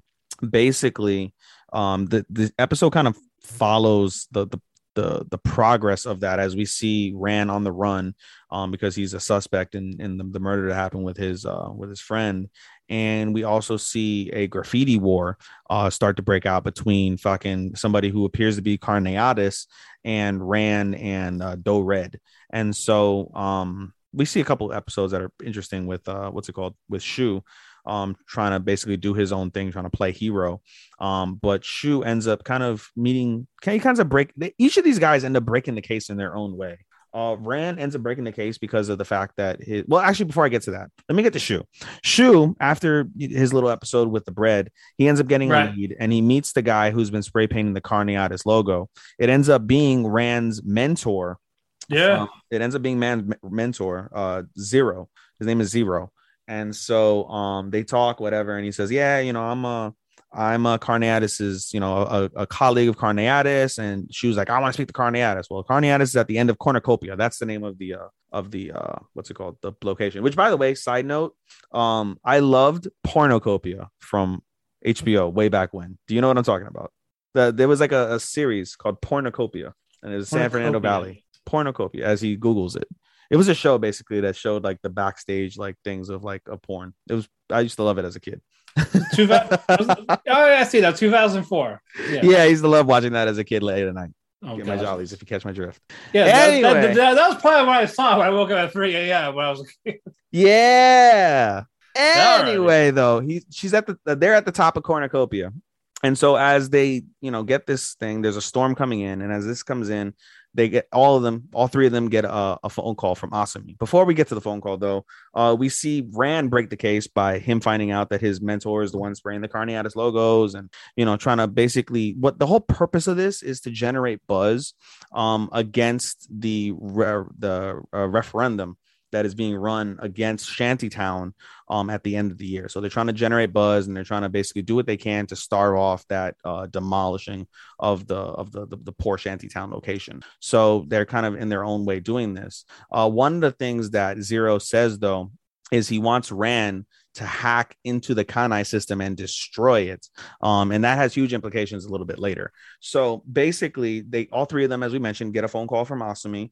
And from there, they basically are told like, hey, somebody's going to die at the top of this tower, but if they die, then all these cranes are going to get knocked over and even more people are going to die. So do you save the one person and let the people die down there, or do you let the one person die and save all the people in the other way? Choose your path. Right. And so Shu's like, no, I'm not going to do this. We're going to fucking save them all. So Shu runs over to the location. Koki gets the phone call, does what he can, reaches out to his assistant, Kanasegawa. Basically, we get the revelation in a little bit after he tells Kanasegawa that Kanasegawa is Carneades. Do we find that out? We basically find, the fact that she's was aware of the fact that, what's it called? That they were going on. All that was going on. They were getting the phone calls, and they call it a fatal flaw. And basically the revelation is that even though Kanai was clinically declared dead, this system either has revived her or is, given her conscience that is, I guess, still present. Like there's different avenues they could go with that, but regardless, that's basically what they're at. And so they're trying to prevent the father, who's the head, from working on that from that standpoint, from finding out, I should say, from that standpoint. So as they go on, you know, everybody tries to go to the office. Rand breaks in, tries to destroy the Kanai system. He's and Shu are unaware of that fact with Kanai, though, or with Asumi being part of the Kanai system. They're unaware of that. So as they go along, they're trying to do their own thing. Shu ends up fucking saving Carneades, aka Kanasagawa, and ends up fucking what's it called, saving the people from the cranes as well. In the process, though, the Carneades, aka Kanasagawa, does get struck by the lightning, so she's unconscious. Shu ends up with a fucked up eye and a broken leg, and I think maybe some fucked up arm, because he literally jumped from like a fucking building down to the fucking ground. I don't know how he didn't die, but you know, I guess that's his powers or because of plot. Who knows? So, anyway, so what's it called? They have that. Once everything is all said and done, one of the final pieces of that show, which that episode, I should say, which is pretty significant, is Ran is inside of Kanai, and he's going through the process of destroying it. And at the moment that he's finally getting headway with it, we see the visualization of Asumi herself, and she's not in her like normal drab character, but she is herself, and she feels pain, and she feels someone destroying her, and she reaches out, someone help, as Rand was trying to escape because of like a defense mechanism that was put up against, you know, that his intrusion. And she's like, what the fuck happened? Like, what the fuck is this? And so basically, if they do anything to the Kanai system, as we're basically can see, they're going to end up destroying the consciousness, or, you know, the essence of fucking of Asumi. Really good shit. Also, something we forgot to mention is we do get something between Shu and who's the girl? I forget. The redhead? Yeah, Mai, I think, right? Yeah. Shu and Mai, basically. We can find out Mai basically is kind of like admires Shu, which is cute. It's a cute little thing. Anyway, basically it, I would think. Yeah, good stuff. Interesting takes, especially with the ending. Find out that she was the one that was went up there to die, basically. Mm-hmm. So crazy. Yeah, we got we got 4 more to go for that one. All right, Realist Hero. This was different. It was. Indeed. We talk about slavery. It was one of the darker episodes. You know, every time Realist Hero tends to do something dark, it ends up being like, you know, twisted, or not twisted, but flipped into a positive light. Yeah, this happens again. Like always, yeah. But we're gonna get to that. But yeah, we don't focus on the main cast. We focus on Ginger. You know, I fucked up and I said Candy in my episodic review. I kept calling her Candy, not realizing it was Jer, and I didn't have the time to. Also, it's a guy. And it's a guy, yeah. I mean, it's voiced by Rudius. Yeah, it is voiced by Rudius. I was really happy when I saw that. I didn't make that connotation at first. I was like, oh, it sounds like a girl. I heard it. I was like, it's Rudius. Rudius. But they talk about how slavery is in this world. Like it's mostly for hard labor. They have to work till you're dead. Like, oh yeah, we can't use it for sex and all that, but guess what? Someone does on the side or whatever. Well, that's what they can't be like basically be purchased for that. Yeah. But with Ginger, he gets inherited his grandfather's slaves, the livelihood. He's now supposed to be the slave trader, and he's like, I don't know what to do. Like he didn't want the business. He wanted to do his own business, but since he was inherited, it's like, oh well, shit. Well, I'm stuck with all these people. What was the raccoon's name? Sansan. Santan? San. Sansan. Okay. So San. It's called San. Sansan. Okay. Son. Yeah, Sean. Yeah, Sean.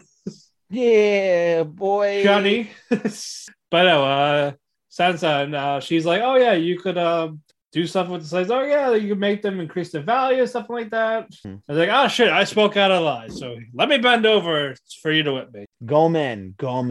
Yeah, and then Ginger's like, I ain't doing that. I ain't whipping you. That's the bedroom, baby.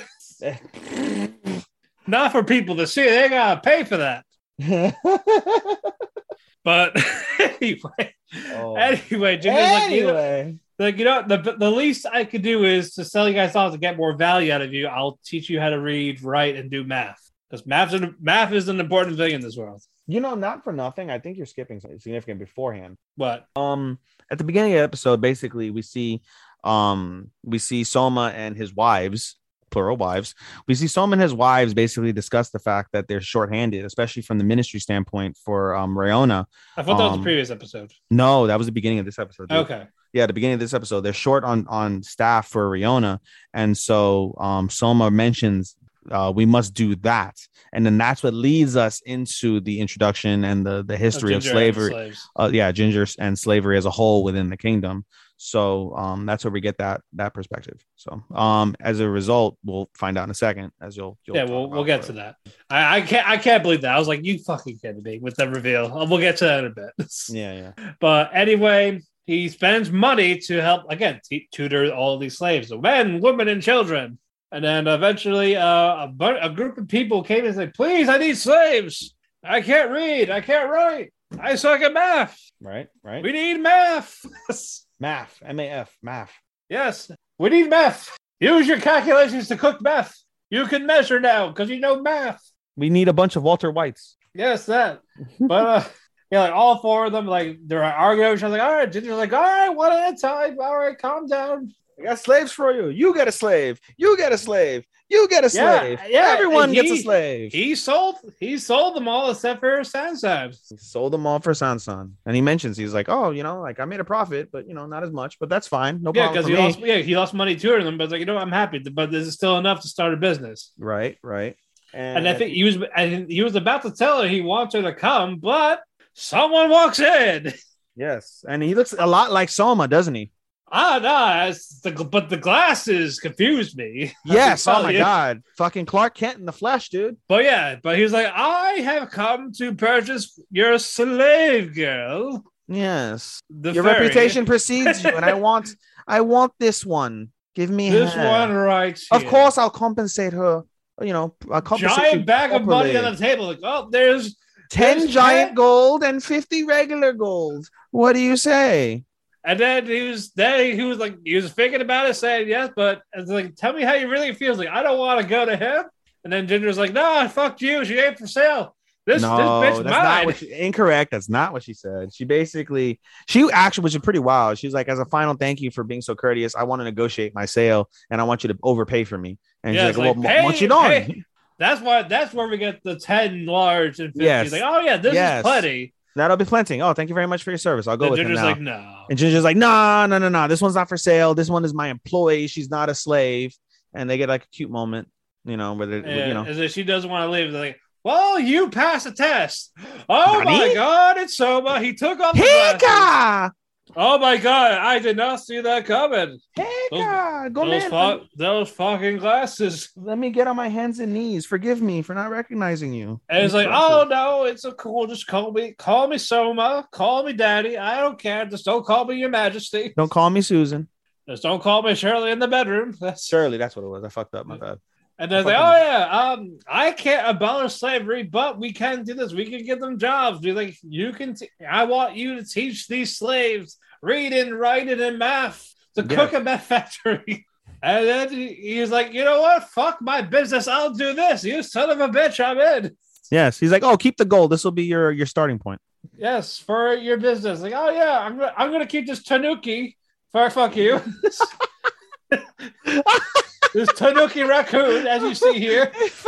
Oh my God, I had to put my cat down. I'm over here cuddling my cat, and you called the fucking raccoon a Tanuki. Oh my God, that was fucking great. That was unsolicited humor. Unsolicited humor. I love it. But yeah, heartwarming again. There is a demon army somewhere. Hey, that's good because we are getting to them. We're gonna get a season 2 for sure. Technically, in some circles it's counted season 2, in other circles this is core 2. I think it's core 2 by definition, right? Because they continue. It's a part 2, so we'll get a season. Yeah, so we're gonna definitely get a season 2, I hope. And between this and Genius Prince, these are two of the better like fantasy / isekais that you can see because they're so damn different and unique. I can't recommend these enough. Well, speaking of Genius Prince, that's what's next. Great segue. Thank you very much. Yes, another one. And fucking Felena is the star. Yes, she is. I'll let you take over. Yeah, she is. You called her Felena. It's Felena. Falafel. Falafel. Oh God, sound like fucking blue waffle. Well, she's wearing blue. She is wearing blue. Like, stop it. God damn, it's like Falnia, like Ninam. Falania. Falania, whatever. Falania. Filet mignon. Filet mignon. We'll call it filet mignon. You sound like fucking Cornet. We pick up where we left off. It's like, oh yeah, you're gonna marry.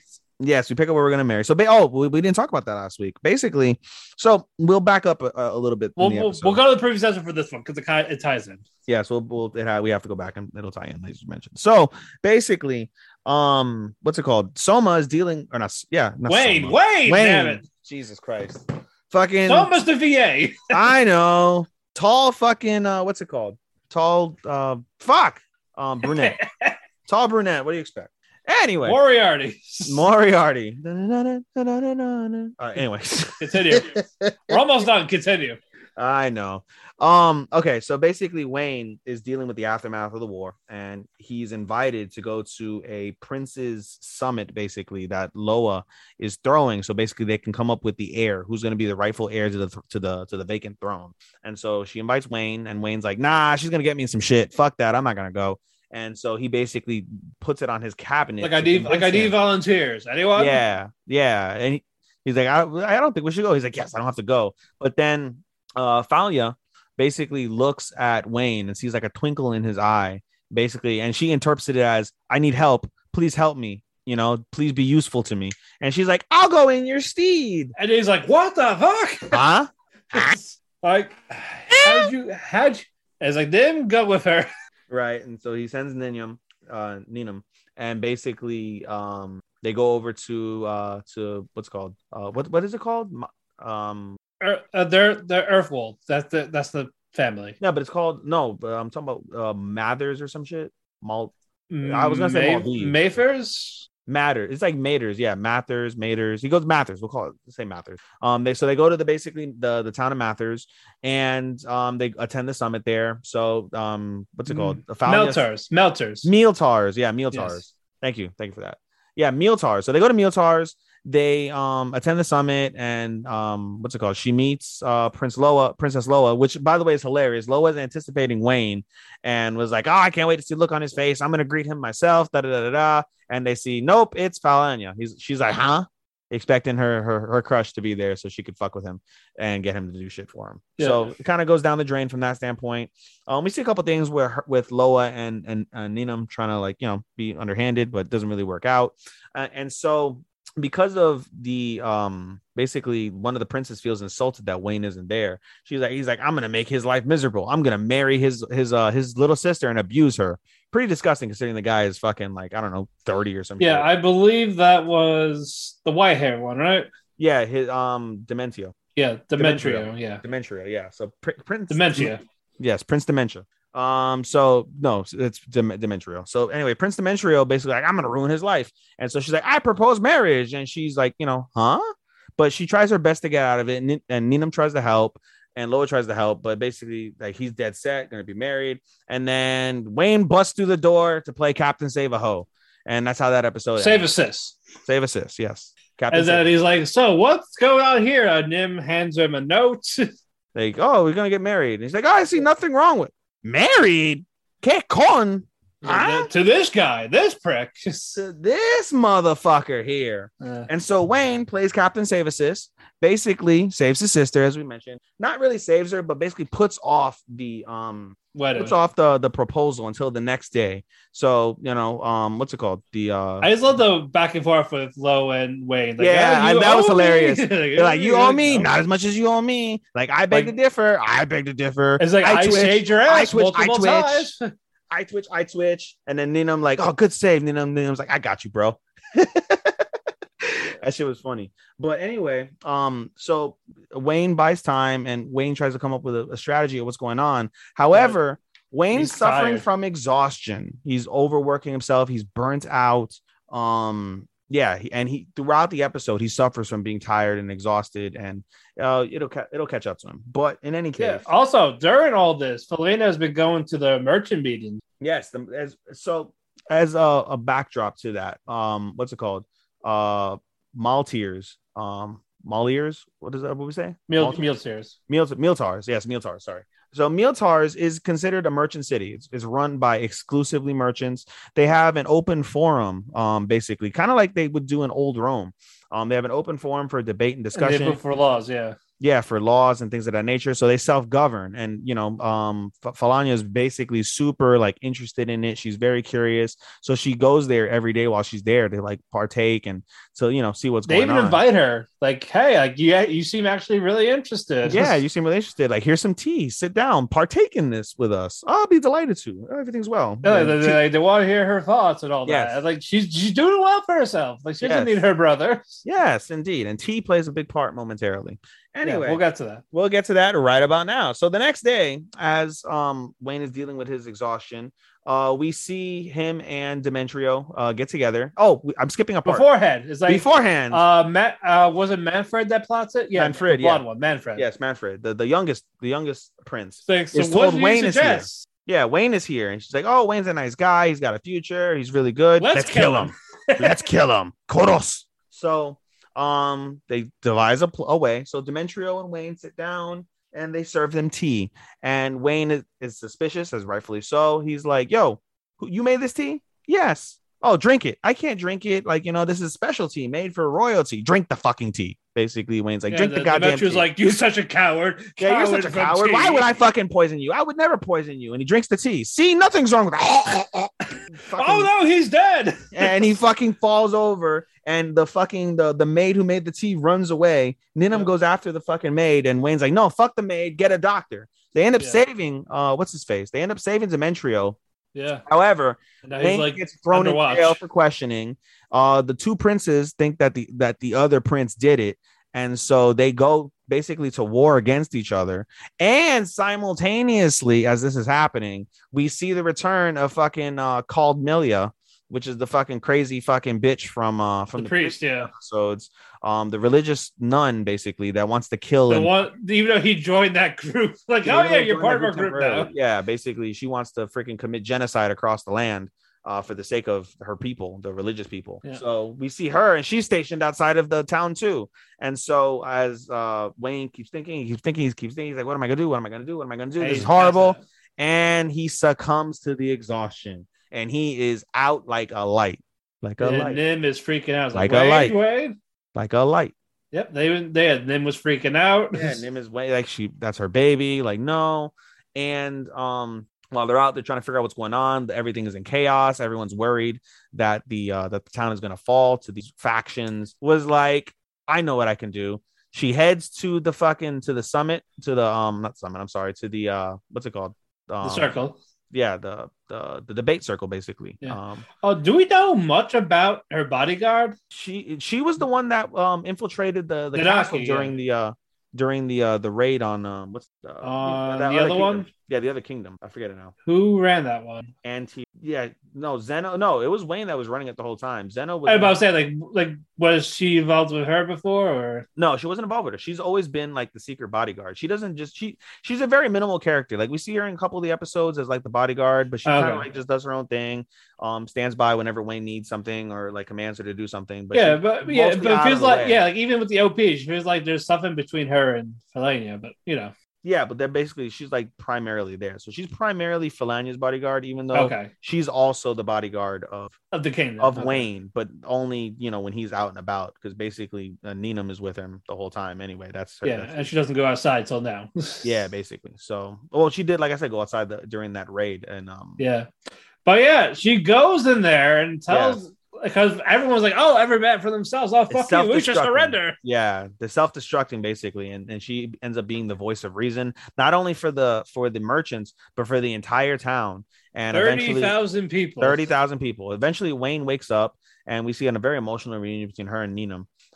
In regards to that, it actually made me a little emotional. Can't lie, it was very nice. Like, oh, cute. It was very cute, very, very cute. And so she like, "Oh, I'm glad to see you're doing well." And Wayne's like, "Yeah, I heard what you did. You're doing like, I'm staying here. I'm staying in the cuddle position." And she's like, "Yeah, I know." And she's like, "Tell me what else I can do for you." And Wayne's like, "I have a special job only you can do." And basically the episode ends with them She marching leads them over to the battlefield. to all 30,000 people, leads them straight to the battlefield, straight to the religious organization. And as they're trying to figure out what to do next, because they can't afford to take in 30,000 people, Wayne comes up is like, if you need help, I can help you.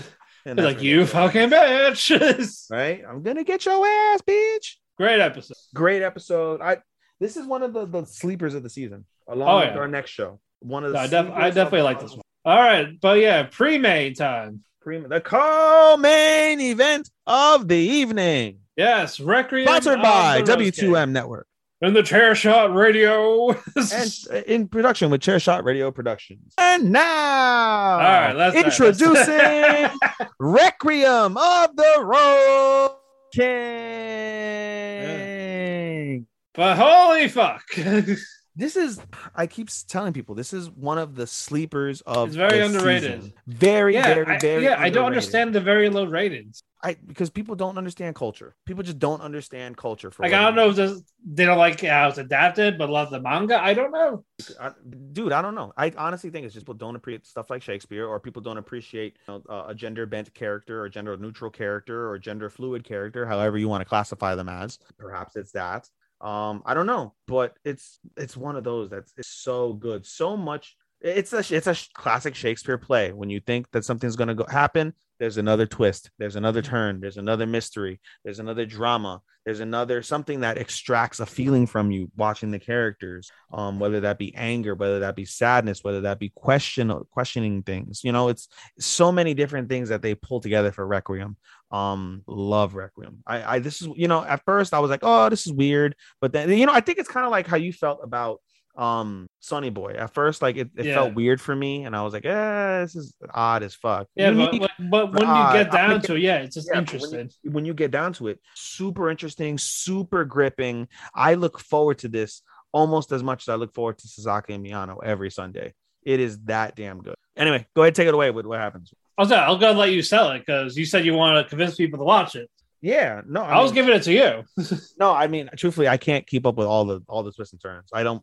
This is one of the few that, because you do the thread, I don't write the weeklies, so the details aren't as fresh for me. I just, in terms of me trying to sell the anime, it's. But yeah, theater. If you like theater, if you like classical dramas, if you like Shakespearean history, if you like history in general, especially with medieval history involving the English, this is something that you would like. If you like things like the Tudors, what are some other ones that are like English based, other like real life drama series like Queen Elizabeth, things of that nature. I don't know. Basically, if you like any sort of like English series involving old history, like with the kings and things of that nature, this is a show for you. Can't recommend it enough. Dude. So anyway, give them the details what happened, Matt. As a fella, Richard is healed from his wounds, and he tells Henry, like, Ricciardo, you gotta call him Ricciardo. Ricciardo. But Ricciardo and Henry agreed to meet here in a year. Like, he cannot be with him right now because he still has a job to do. First off, you're forgetting, like in the previous episode, he finally admits, I love Henry. Yeah, he does love Henry. They were together for a while Richard was wounded. Yeah, and she recognizes those feelings. It's so, and I always tell you that every week. It's so wild that he loves Henry and loves him. The other boy, who's the other boy? The Henry's little brother loves Ricciardo. Edward of Lancaster. Yeah, Edward loves what's it called? Anne. I said Anne. Yeah. And we'll get to what happens with Edward and Anne later. But man, pretty wild shit. Anyway. Yeah, but Richard and Henry, they part ways right now, but they promise to meet at the same tree in 1 year's time, because Richard believes that the war will be done by then, and that he could leave, because like he said, he can't be around once this is over. Mm-hmm. Like, that's it. No purpose. He has no purpose. Yeah, like, I want to kill the guy that killed my father. That's it. Wasn't it Henry that did it, though? I forgot. That's supposedly Henry did. Yeah. It wasn't Henry, though. It was, what's it called? Henry is. So they put the onus on Henry killing his father, but it wasn't really Henry that killed the father. If I'm not mistaken, wasn't it Elizabeth or Warwick? One of the two. I think it's Warwick, but I think that it was just, Richard has that. It was for sure a woman. It was for sure a woman that did it. But I think in Richard's mind, it was Henry, despite loving him. That's what she was told. Yeah, I think that's what he was told. That's what it was. Yeah, but there's like, goddamn, like I want to kill him, but I love him type of things. Then he eventually goes back to his brother. What was his name again? Edward of York. Yes, Edward of York. That's why I don't want to go through the details, and I'm glad you're doing the thread because this is hard to keep up with. This is one of the harder ones to keep up with, if I'm being frank. But anyway, they eventually meet up with their brother George, who was basically away from them for so long. As like you can't be like, I don't serve the York, I serve the king. If you want to claim the throne, basically, we'll basically be together type of thing. Yeah. And then it got to the point where Edward's like, fine, like, yeah, I am the king. Yeah. I want the crown. Yeah, then eventually they had this nice reunion of George and Edward. Yeah. It's like I could never be mad at you. I missed you. Oh, like it was a nice moment. And now the not so nice moment. Ancaster Edward is with Anne and the honey. I don't know if it's the honeymoon. Whatever. What the fuck ever. Basically, like they're trying to have sex. Like, nope. Like, I love Richard. Fuck you. But the mom's like, hey, what are you doing? Hey, your brother is fucking more of a man than you are, and you can clearly tell he's gay. What the fuck? Why aren't you fucking this harlot right there? This harlot. And it's like, what? If you're a man, well, I'm gonna watch my son fuck. That was so get on the bed. So and then that Edward's like, please, like, just play along for me, my queen. It's like, I will, but you gotta promise not to kill Richard. It's like, I wasn't going to anyway. I wasn't gonna do that anyway. And he laid the pipe to the girl. I mean, we don't know. We can only yes. He laid the pipe on her. Warwick is pissed off. Oh, he's super, but he's always pissed. But the fact that George went back to his brother after betraying them and then going back. Yeah. Like, shit. Well, I lost him. I lost half of that White Rose army. And then you find out, oh shit, the castle's under attack. Right. While Henry's like, oh, I'm probably gonna die, but I can't do anything because I gotta wait for Richard at this tree. But yeah, you heard like, oh, people are under attack, they're here to kill you, type of thing. While he's outside, Richard's just trying to look for him, but again, he's outside. Yep. And who is the guy talking to? Ricardo? Richards. Like I thought you were this ruthless killer type of thing. Buckingham. What? Buckingham. Oh, Buckingham. Okay. Buckingham. Yeah. Like, oh, are you gonna kill him? And it's like, no. Then they, oh, I thought you had guts. Like, well, I guess I was wrong. Damn right you were. Yeah. Then Richard's like gave me this glare, like, fuck you. Right. While it's going on though, Henry escapes. He leaves the pig behind. Poor piggy. Piggy. But it ended with Henry running away, and the chase is on again. Dun, dun, dun, dun, dun, dun. Yeah, we're almost done with part one. I did feel bad for the pig, truthfully. I was like, that poor pig. Yeah, like he left. Richard left him under your care. You leave him again. Poor fucking pig. He's now bacon. He's gonna be bacon. Fuck, I said he's bacon. I'm dead. He's gonna be. But no, this was a nice episode. Yeah, it's gonna get to the intense point. Like, there's gonna be where's the conclusion for this battle? I mean, it's gonna be that first half. Yeah. What's he gonna do with Henry? All these questions. I think they're gonna be together. I mean, it's tough though. Maybe he'll kill him and feel regret. Or he'll actually kill him, and then he'll realize that it wasn't him that killed his father and become more demented. Yeah. He wants to take down the whole kingdom. But good shit though. It's it's one of those episodes. It's one of those shows that like is great because it always leaves you on a cliffhanger. Like you'll never see anything really positive. Yeah, and I always love the Shakespeare quotes or so. Yeah. During like the end and then credits or whatever. I do as well. Alrighty. Main event time. You want to bring up a question for this one? I want to bring up a thing. Yeah, with Sasaki and Miyano. Yeah, it's funny as well chiming in. Sorry. Not that I wasn't. Anyway. There you go. Yeah, so I want to bring up a question. The reason why I'm bringing up this question, we'll go over the last episode momentarily, but in the previous episode, that episode ends with Sasaki telling him to like not. Yeah, it said basically, what if I told you not to do the cross-dressing competition? How would you feel? Yeah. And he's like, I'm not sure how I'd feel. And he tries to like walk away. And before that, when he finally sees the girl Miyano technically had a crush on. Yeah. They're about to hold hands. He's like, no. And just grabs his arm. Walks him away. And so it has brought something up to me that as I realize their relationship and their feelings are budding for each other, there's a reality that I feel when I watch them. And that's Sasaki is he doesn't display good relationship quality. He's jealous easy. he's assertive to an uncomfortable point where he's physically assertive, not like he's gonna beat him or anything like that, but he's very hands-on, he grabs things of that nature, and he only after the fact when Miyano's like, no, I wasn't gonna do anything, or no, this went this, and he's like, oh, okay. Like only after the fact does he like accept that he might have been wrong, and he goes through the conflicts of like, oh, what I want isn't right, whatever the case is. But again, he's very assertive from that perspective, kind of pushy in a way. And it first off, it bothers me from that perspective, just in a relationship like reality as I look at it. But the other thing that it made me question or think about was it reminded me a lot of the only other gay anime that I've ever seen, which was what's it called, Adachi and Shimamura. And even though Adachi had her own reasons for being the way she was, she also exhibited the similar behavior in terms of being super jealous, kind of grabby, clingy, things of that nature. So it's just a conversation I guess I wanted to have from your perspective and just in general. I think it's just I don't know if it just felt threatened or scared because Miyano was talking about was right there. But I think he then slowly calmed down when Miyano was like, after talking all that, I really didn't feel the way I did back then. Like he was like, Miyano was trying to see like the positiveness. But again, yeah, he felt frightened because he really likes Miyano. He thought he was going to say like that was it because this girl is here. Yeah.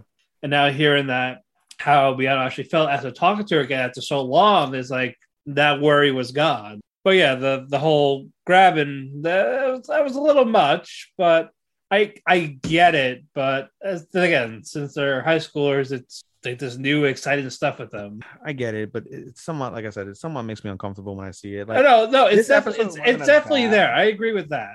Yeah, this episode wasn't as bad, but at the same time too, like it just it makes me. Yeah, but I'm glad they kind of fixed up after the whole "what if I told you not to do it." Mm-hmm. I'm glad they fixed that in this episode. Yeah, they did. And I appreciated the way that he handled it as well. We'll get to that right now, Mac. Yeah. But yeah, basically Sasaki was holding on to Miyano during that. And it looked like he was about to kiss him, but when he was holding on to him, it was the wig that fell off. It was like, oh shit, we got distracted. And then he heard the knock on the door. Yeah, and it was a knock on the door from and then it was like, and they just basically snapped out of it, like, oh well, my boner's gone. But yeah, like, sorry about that. They're like, oh yeah, they're back to normal. And then they leave for it. And then we go to like the next day type of thing. Mm-hmm. Like they're getting ready for like the festival's going on. I want to talk to Sasaki. Mm-hmm. He said, I thought about what you said about not wanting to do this, but I want to do this for myself. Like I put effort into this. Like I wanted to, like he wanted to compensate himself for Sasaki in a sense. Mm-hmm. And you heard him say that. I was like, oh, like he was like doing it for me type of thing. And then they got to the point like, yeah, so that's why I'm not dropping out. Right. And then Sasaki's like, I understand. Like, I wish you luck. Like, I'm actually looking forward to it. Yeah.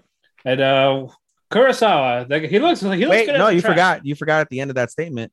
For two things that you forgot at that statement. First off, throughout that whole conversation, Tiger was listening in. Yes, he was eavesdropping, and he's recognizing. And then they got to like, do you want to go on a date during the festival? Yeah, he's like, do you want to go see the festival together? And Senpai's like, yeah. And of course, Senpai's like, oh, but he's like, first I gotta check my schedule. Like, let me check because he's participated in his own thing. Yeah. So like, we'll check the schedule, and if we find availability, like, yeah, we'll definitely do it. And then we go to the next day. I found, not for nothing, real quick though, I found it really cute how what's it called? I found it really cute how God damn it, Hirano is basically like trying to help them out. Like he recognizes the feelings and he's starting to play a little bit of matchmaker while remaining neutral in that process. Man, you like him? I was like, shut up. Right. Fuck you. Right. But we go to the next day and Sasaki is sick. He's got a small little cold. Keep sneezing. Yep, keep sneezing and all that. And he's like, all right, you're going to the nurse's. Nurse's like, no, sorry. Hirano was like, you should go to nurse. I was like, no, I can't. Like, if you keep doing this, then you're not gonna go have your date. It's like, shit. Like, all right, I'm going to the nurse's office. And of course, who meets him there? Miyano, because the nurse isn't even there. Real quick, something that I'm not gonna lie, kind of irks me in a way. I get a little annoyed with the amount of times that like somebody goes some way. Oh, he happens to be there. Like it's a little bit too much of a coincidence. I think he was told that's why he went. No, he was the reason why he went. He had like a box of tissues ready. No, he went because he burnt his hand in cooking class. That was his reason. He's like, oh, like I burnt my hand in cooking class and I feel fine, but the nurse the sensei told me to go to see the nurse, so that's why he's there. So, but there. He was not even there. But a lot of those scenarios, dude, like they constantly just pop up out of nowhere, and it's like, what the fuck, really? Like I get it. Like it's not that big of a deal. It's like kind of nitpicky, but right. But yeah, it got to the point that they're like, all right, nurse is gone, but they can still use the equipment as long as they don't fuck anything up or fuck. But Miyano was like using this thing, like he's now understanding more of his feelings towards Saki, and now he wants to basically take care of him. And he eventually does. And then they talk about, I don't have that much free time in the festival, basically only during lunch break and stuff. He got his schedule. And then I was like, all right, fine, we'll have lunch together. And when my cross-dressing phase is over, we could have more time then. Because that was really the only free time Miyano had was lunch break and after his events. But anyway, now we get to the festival. And we find out about Sasaki's thing. Delinquent Cafe. Yeah, it's funny. Actually, Chuck, it's different. Yeah, they had to act like these thugs. Oi, Timmy! Like, oi, order, you bitches! Hurry up and order! But Sasaki is all flustered because Miyano got there a little early. He's like, yeah, I had a half hour left of my shifts while you're here. So he cannot be in character. He's like, I'm so blushy and shit. And then Miyano's like, I got time. It's no big deal. I could wait, and then I can interact with you. Mm-hmm. And then was it Hirano? I was like, hey! Yeah, it was Hirano. Okay. Oh, get more of your character! I thought it was the president or the other guys. No, president is running the fortune teller. He's running the fortune teller at the cafe. Yeah, he's running the fortune teller. And then that was when one of them was like, I'm gonna get my fortune teller while you do this. Yeah, but the other like, oh, get in character, you piece of shit. And that's where it ends. So I feel like the next episode is gonna be that cross wrestling. I'm very curious. Also, are they gonna see fireworks? Is that gonna be the finale? Because in the OP they have fireworks. So I feel like that'll be the penultimate. Yeah, you think it's the penultimate? I think it might be this finale. Yeah, or the end of the next episode after the festival. Yeah. I don't know. Oh yeah, I think it's definitely coming soon. Yeah. It has to. It's a slice of life 101. Yeah. Has to be. Hanabi. Need a Hanabi. But no, cute episode. Closing thoughts. We went a long ass time, 2.5 hours, just like you said. Yeah, that's right. Damn it.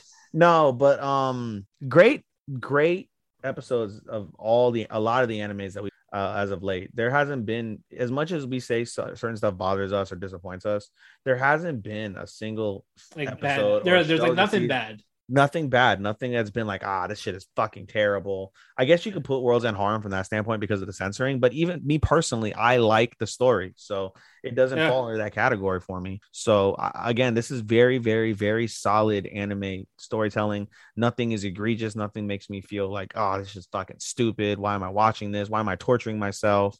I'm content watching these shows, and I get pleasure. Every episode of every show, I have a smile on my face or something like, makes like, oh man, I can't wait till next week, or oh man, that was scary, or whatever the case would be. I am elicited a feeling, and that's one of the best things you can say about an anime is something gives me something. It gives me something, to give a shit about. Okay, it's still great stuff. Everyone, we will be back next week with more Talk to Keiki. After that, we're taking another week break because that's when I'll be in Greece. Oh, we are? Oh shit. Yeah, I leave next Saturday. Oh wow. Right? Imagine those apples. And when I come back, we'll be doing the finales. Or most of them. Yeah, that is true. I'm trying to think. I'm gonna be on a 2-week break. I just thought about it really. When? Beginning of May. Because I'll be the 29th. That weekend I'll be at I'll be up there in New York. So that I think it's May the 2nd. The May 2nd. I might be busy. We'll see. No, I'll be in New York. It doesn't matter. Oh, okay, no problem. Okay. Yeah, the May 2nd, I'll be in New York, and then that week, May 9th, that following week I'm gonna be moving. Oh, that's right. You are moving. Yeah, I'm gonna be moving. I'll be in the middle of that move. So no problem. Well, we'll figure it out. We'll get a 2-week break in the summer. So some breaks coming up, guys. We apologize for a little bit of the inconsistency. It's not a matter of us not, being prepared or anything. It's just a matter of us having lives. We have prior commitments. Yeah, prior to commitments and being adults. I'm sure everybody that's listening to this, or majority of the people that are listening to this, can understand adulthood. Sometimes gets in the way of passion projects, and so here we are. Doesn't mean we won't miss you guys. Doesn't mean we aren't going to be fucking watching anime as a whole. Maybe me moving, and you being on vacation, but we're gonna watch them regardless. So yeah, we're watching them. Just again, when we're all fully caught up, we just go back to our regular programming. But anyway, thank you W2M Network and Sean for being our editor, and we want to thank Cherish Our Radio for also hosting us on every Sunday on there. Whenever the next episode comes out, hopefully soon.